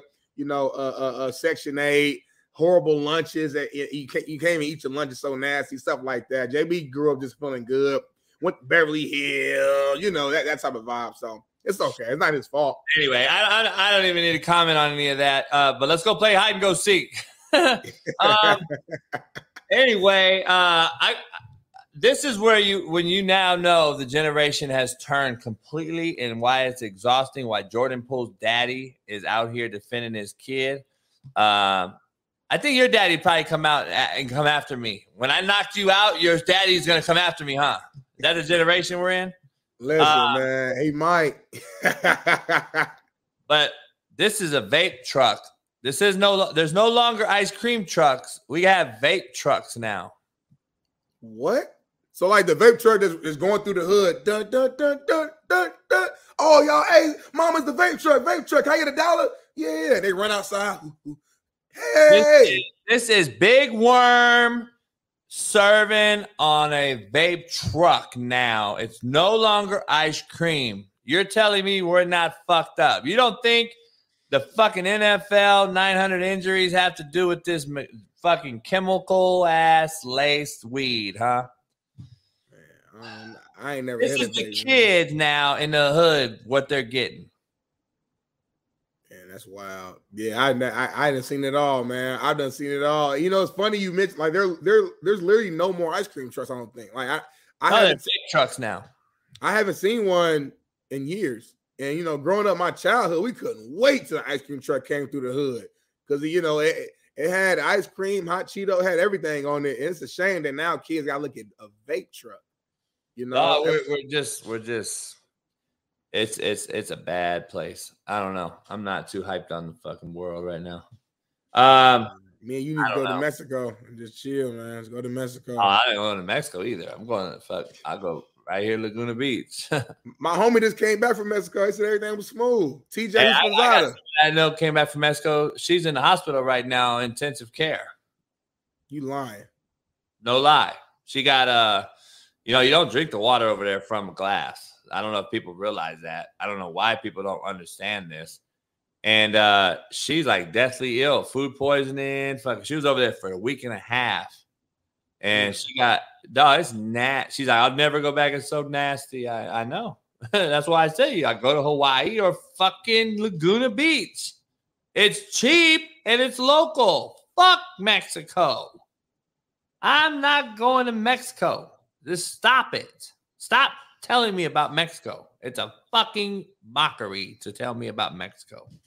Where would you go then? Like, if JB went on the vacation, what's like that ideal spot you would go to? I know you love LA, but I'm saying like if you left LA for a week and you just wanted to get away, where is JB going?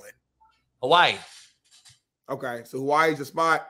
I used to go to Hawaii all the time. That was my second home. So I know Hawaii like the back of my hand. I love Hawaii. I go to Hawaii. I went there for our anniversary. It was last year, first time. Had an amazing time, man. We was on Waikiki. I think it's how you pronounce it. Waikiki. And what's that little thing? What's it called when they perform?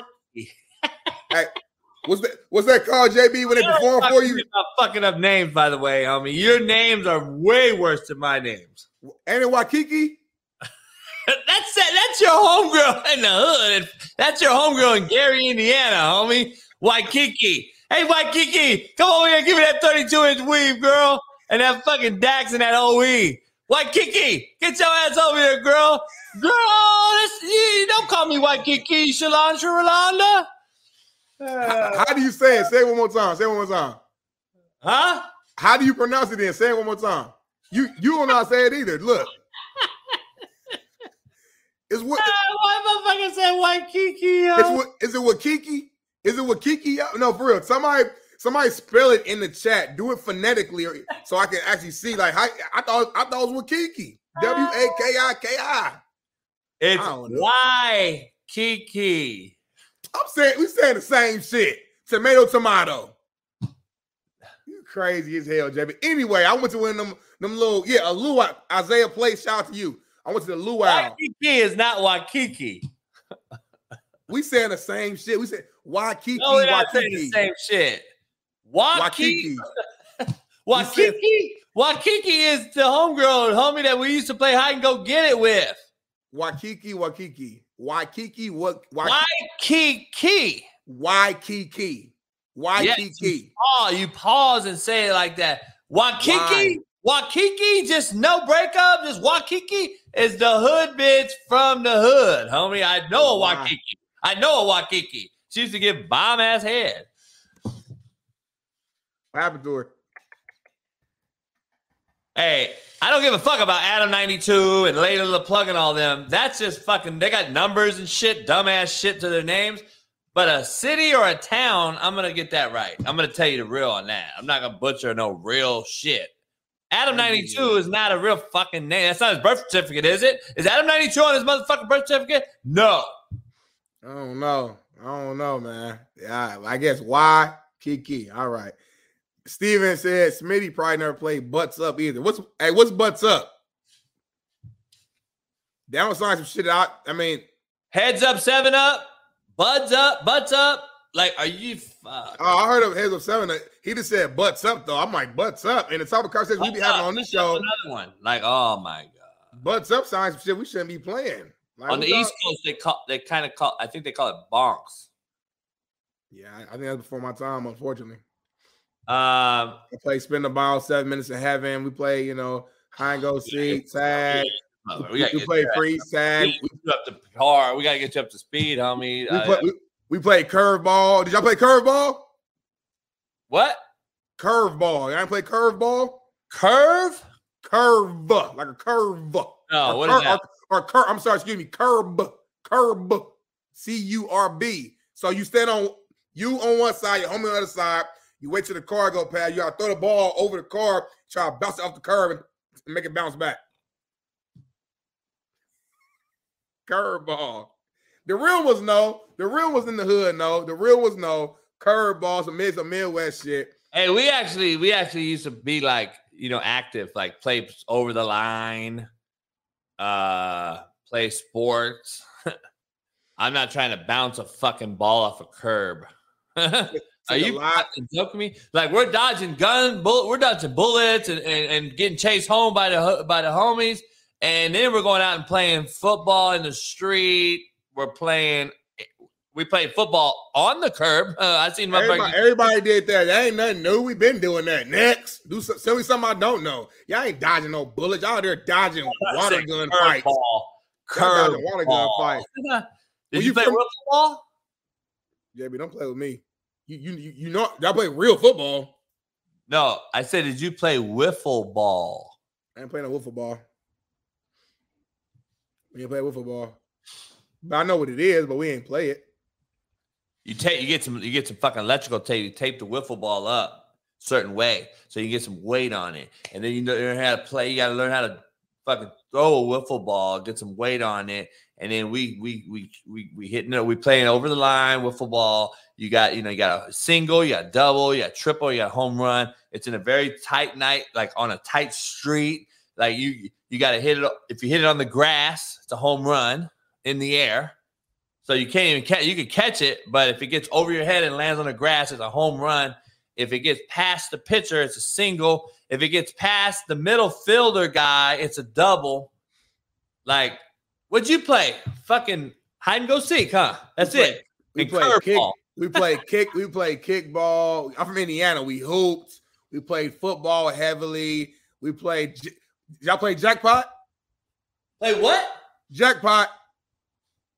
The fuck is that? Motherfucker, when you and your homies in America, when you and your homie stand on one side of the street, the other homie is quarterback. He's on the other side. He throws up. He throws the football up and yells out a number. 200. Throw the ball up, and you basically you gotta. It's like you gotta mulch each other. You gotta jump up and catch the ball. You jump up, you catch it. That's 200 points. The goal is to add up to get to 1,000. Or so if you say jackpot. Automatically, you jump, you catch it, you get the jackpot. Now you become the quarterback. You rotate. That's how he was able to get good hands, how to catch over each other, how to position and box out. It's a amazing game. Come on, man. Aaron Cisneros, dog. I haven't seen Aaron in 30 years. What's up, my brother? Hey, good to see you, man. I still talk to BC and Chuck. I see him every blue moon. They've been out to the house. I got to get you out to the house. I went to junior high with this cat. Shout out to you, man. That's crazy. You ain't seen him. I don't know how he found you, but he on here, man. You know, shout out to you, Aaron G. Hey, glad you haven't changed. I haven't changed my whole life. It's crazy how everyone comes out of nowhere and says I haven't changed, but Netflix, y'all believe Netflix. Man. Well, now you're hearing from somebody from the beginning who says he's never changed. So now I love it. And we called it 500 or we called it jackpot. I think we went up to 500, not 1,000. Learn the rules for that game. It sounds very, very feminine. Jamie, you throw the ball up and you got to try to catch it over people. That's all you got to do. You're trying to moss each other. The goal is to get to 500 points. What's it called? It's called rebounding basketball. No, it's a football, JB. Come on, man. That's why you can't. That's why they say white men can't jump. I didn't say it. That's why they say it. You playing 3 flies up? Like, what are we doing? Like, it's unbelievable. Is Indiana in America? I mean, what the fuck games are you playing? Who invented Indiana's youth fucking activities? They should be fucking castrated. Curveball, 500, football, basketball courts, baseball with my Mexican homies in the backyard. Shout out to my homie Jesus, who we grew up together. Curveball, tag. I'm trying to think real quick. We was turning up, JB.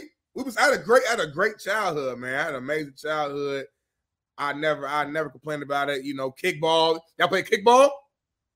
Yeah, I was kickball. I'm a kickball champ. Nah, I gotta see it to believe it. Every time I kicked it over the fence. I gotta see it to believe it. You like small bounties, big bounties, or what? Big bouncies. You're not a real kickball guy. I know what you're saying. The small bounce that skips it makes it harder to get. You're going to whiff, homie. You're not even going to get a real shot at the ball. How can you get big bounces? See, this cat never played He never played real kickball. I'm sorry, Chris. Where you at, Chris? You can't have big bouncies on kickball. I'm a home run hitter every time. When it came to kickball, I ain't got time to do small. I'm over the fence every single time. Small bounties. Give me small bounties. Fucking, I'm booting that bitch. I was an elementary school legend. I mean, let me explain it to you, JB. Elementary school legend. And one time we played kickball inside the gym. They rolled the ball to me. It might have been a little small bounce. I kicked that motherfucker. It went all the way over, and I made it to the basketball court. The whole entire school went crazy. The teachers, the students. Don't shake your head. Why would I lie? I'm validated. Normal day for me in the third grade. That's a normal day for me in the third grade. Man, like you ain't did that before, JB. Let me ask you this. Have you ever took a motherfucker's broad during a game of truth or dare? That's cool. I don't know. I'm trying to think real quick if I've done that before. Hey, back in the day, before I realized what the real game was and how this thing worked, like, you know, we were young, 14, 15.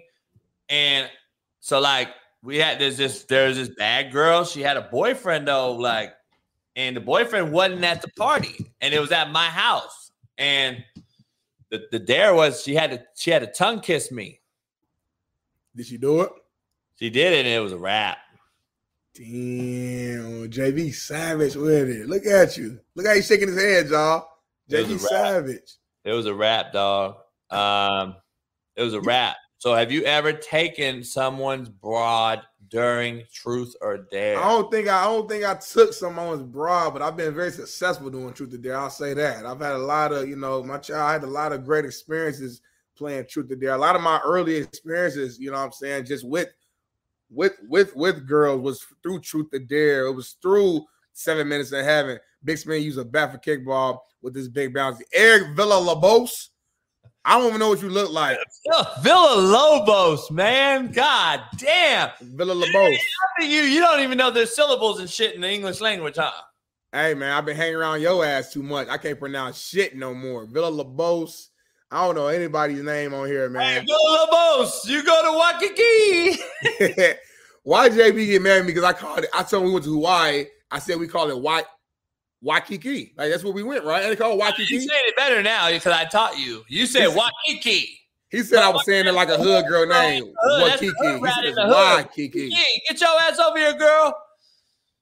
Man, you crazy as hell, I man. wanted to hear about the 7 minutes of heaven and everything you got. I can't tell you about 7 minutes of heaven, man. We talked about that later, baby. I love you. Mwah. We got 10 minutes. My wife said, I want to hear about the 7 minutes of heaven in the truth or dare you was playing. I don't know what 7 minutes of heaven. I never heard of that shit. That's when you go in the closet with a shorty for 7 minutes. And your friend put a timer on it. You shut the closet door, and whatever happens in 7 minutes is what happens. And a lot of shit went down in that closet. Yeah. What'd she say? I heard something. My wife said, I want to know what happened. I'm going to be honest again. I'm going to be real honest, dog. Sounds like a real feminine game. How? You guys play some fucking feminine games out there. I got to be honest. How? You're with a woman in the closet. I don't care. Hide and go get it is a man hunting on the prowl, going to get it. You go into a closet with a girl, you don't even know if it's a girl anymore. You might have got pegged when you were set. You might have got pegged in the closet by a dude who calls himself a she. I grew up in the 90s, JB. I grew up in the 90s. That wasn't going on in the 90s and the early 2000s. He got pegged for 7 minutes. That's going on. That's going on now. That's going on now, you JB. get in there with 7 minutes, and you start kissing you and shit, and then all of a sudden you feel a horse dick. JB, that's what you be on. You like the ass play. That's what you be up to. So that's right up your alley. That's literally what JB does in his hot tub. Yeah, homie.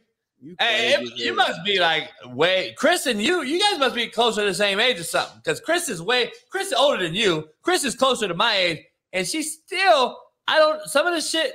Because Chris is a real one. That's why. You ain't understand. She a real one. Ventura County lines, I think, changed from LA. She ain't even from here, though, right? Nah, she from LA. But I'm saying, I think, like, she's been out in the valley too long, out in the Ventura County. I hear you, man. But we got to come out with a list, JB, like maybe next show, maybe tomorrow. Or tomorrow's going to be a jam-packed day. Maybe Friday, we'll see.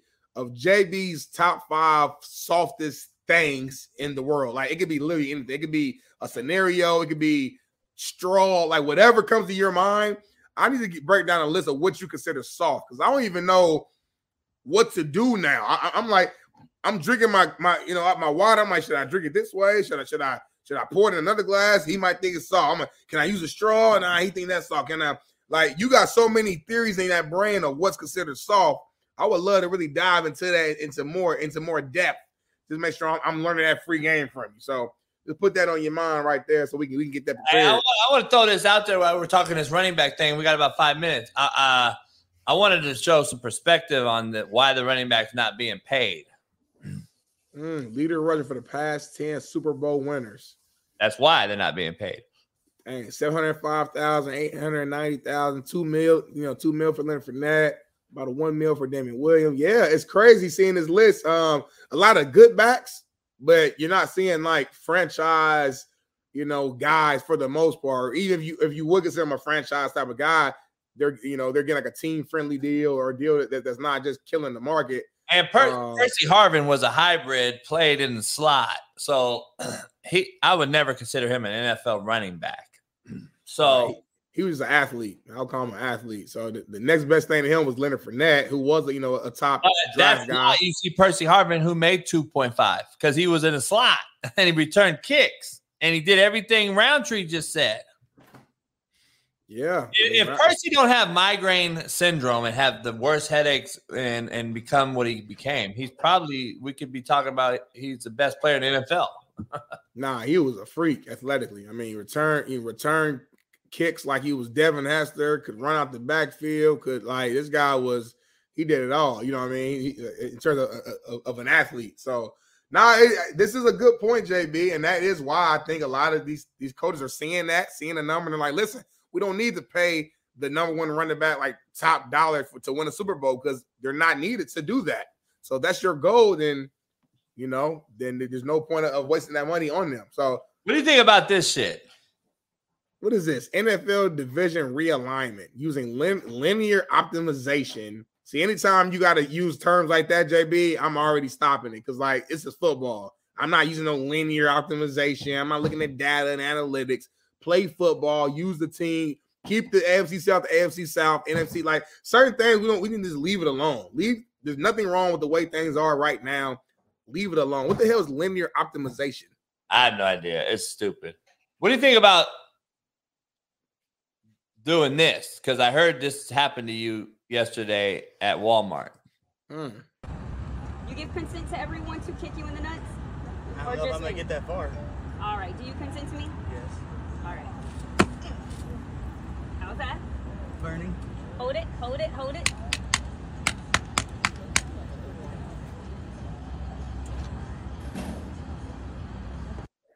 Fake ass? Keep playing a little bit. Let me see. All right. Yeah. Round two? Yeah. But pretty good surgery, though. I'll say Somebody that. else? Pretty good surgery. Someone with a good kick. You got a good kick? You got it. You got it. She got those big red boots on, too. These shoes probably won't do me justice. Straight.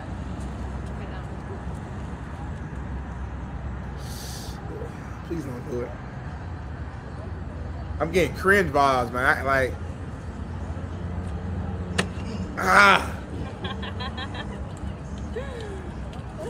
Turn that off. Turn that off. Turn that off, man. Turn that off. Turn it off. Turn it off. You got my stomach. You got my lower stomach hurting, JB. Like, women don't understand how much it hurts to get kicked in the This nuts. is your generation, homie. God damn. Nah, I think that girl look a little older. Man, Eric the Rinse. That's all. This is y'all, man. What the fuck are y'all doing? People got weird fetishes, man. People like to get, pain. Like pain is like a thing. Like men like to get kicked in the nuts, and I heard a woman say that a guy offered her like a couple $1,000 to just like cuss them out on the phone and like dog them. It like turns them on. You know what I'm saying? You see people on TikTok getting turned on by these NPC non-playable characters. So I don't know, man. There's probably a lot of people in this chat right now. They got some crazy fetishes going on, but they're just not opening up and saying it. I don't know, man. It ain't my generation. I don't claim that. That's the younger generation. I think my generation is actually the perfect mix of just all the craziness. We're not perfect, but out of all generations, we're that good little balance of just life. Jack, he goes to Princeton. He's on the basketball team. He's got 4 shots.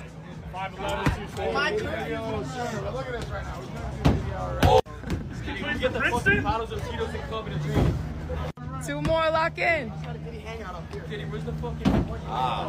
For Princeton. It's the money ball.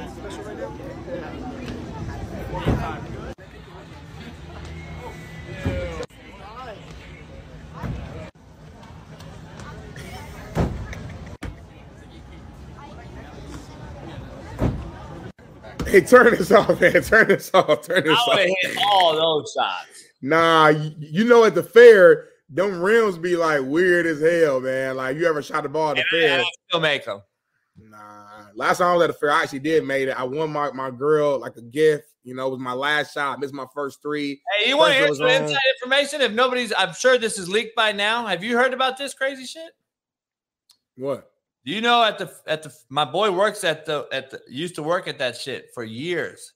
They put a magnet in the ball and you never make the motherfuckers. What? I didn't know that, but I'm not surprised. It puts some type of magnet in the ball and it fucks with the trajectory of the ball, and the rim is like way smaller than a normal rim, and it's fucked up. It's hard to get that bitch. It ain't easy. I know that. So the fact that I made it, that lets you know what type of hooper I am. So shout out to me. And shout out to y'all for tuning in to the show again, JB. Another, it started off a little slow. We end up hitting over 500, which is always appreciated. We had some big time guests on. Shout out to my guy Roundtree. Going to have him on again. We'll do something in person. Hopefully, you know what I'm saying. I know you better probably go to camp, but at some point do something in person with him. Matt joining on, but tomorrow we got some heavy hitters, y'all. Lisa Ann joining the show. JB scared as hell. He's scared as hell. She's considered the GOAT in her former profession. She's doing big things now, in the sports world and just, around the world. So she's going to be on to talk about all things. She better be able to answer the difference between quarters and cover 2. Fucking with me. Yeah, hey, ask her. Let's put the pressure on her. So I ain't gonna do that. Make sure y'all tune in. Hey, it's real. I'm gonna do a daily rant today. I got a hell of a daily rant today. I got a personal beef with the person I'm doing the daily rant about, and it's going to be very interesting. Tune in 4 p.m. Pacific for the daily rant. And we'll be back for Thirsty Thursday with Lisa Ann tomorrow. So appreciate you. Pound the like, hit the like, subscribe, become a member. CoachJBStore.com. New merch is coming out ASAP Rocky. And head on over to BlueChew.com and Factor75 promo code /JB50. Get you 50% off. And we will see you tomorrow. And it's been real. Pound the like. Peace.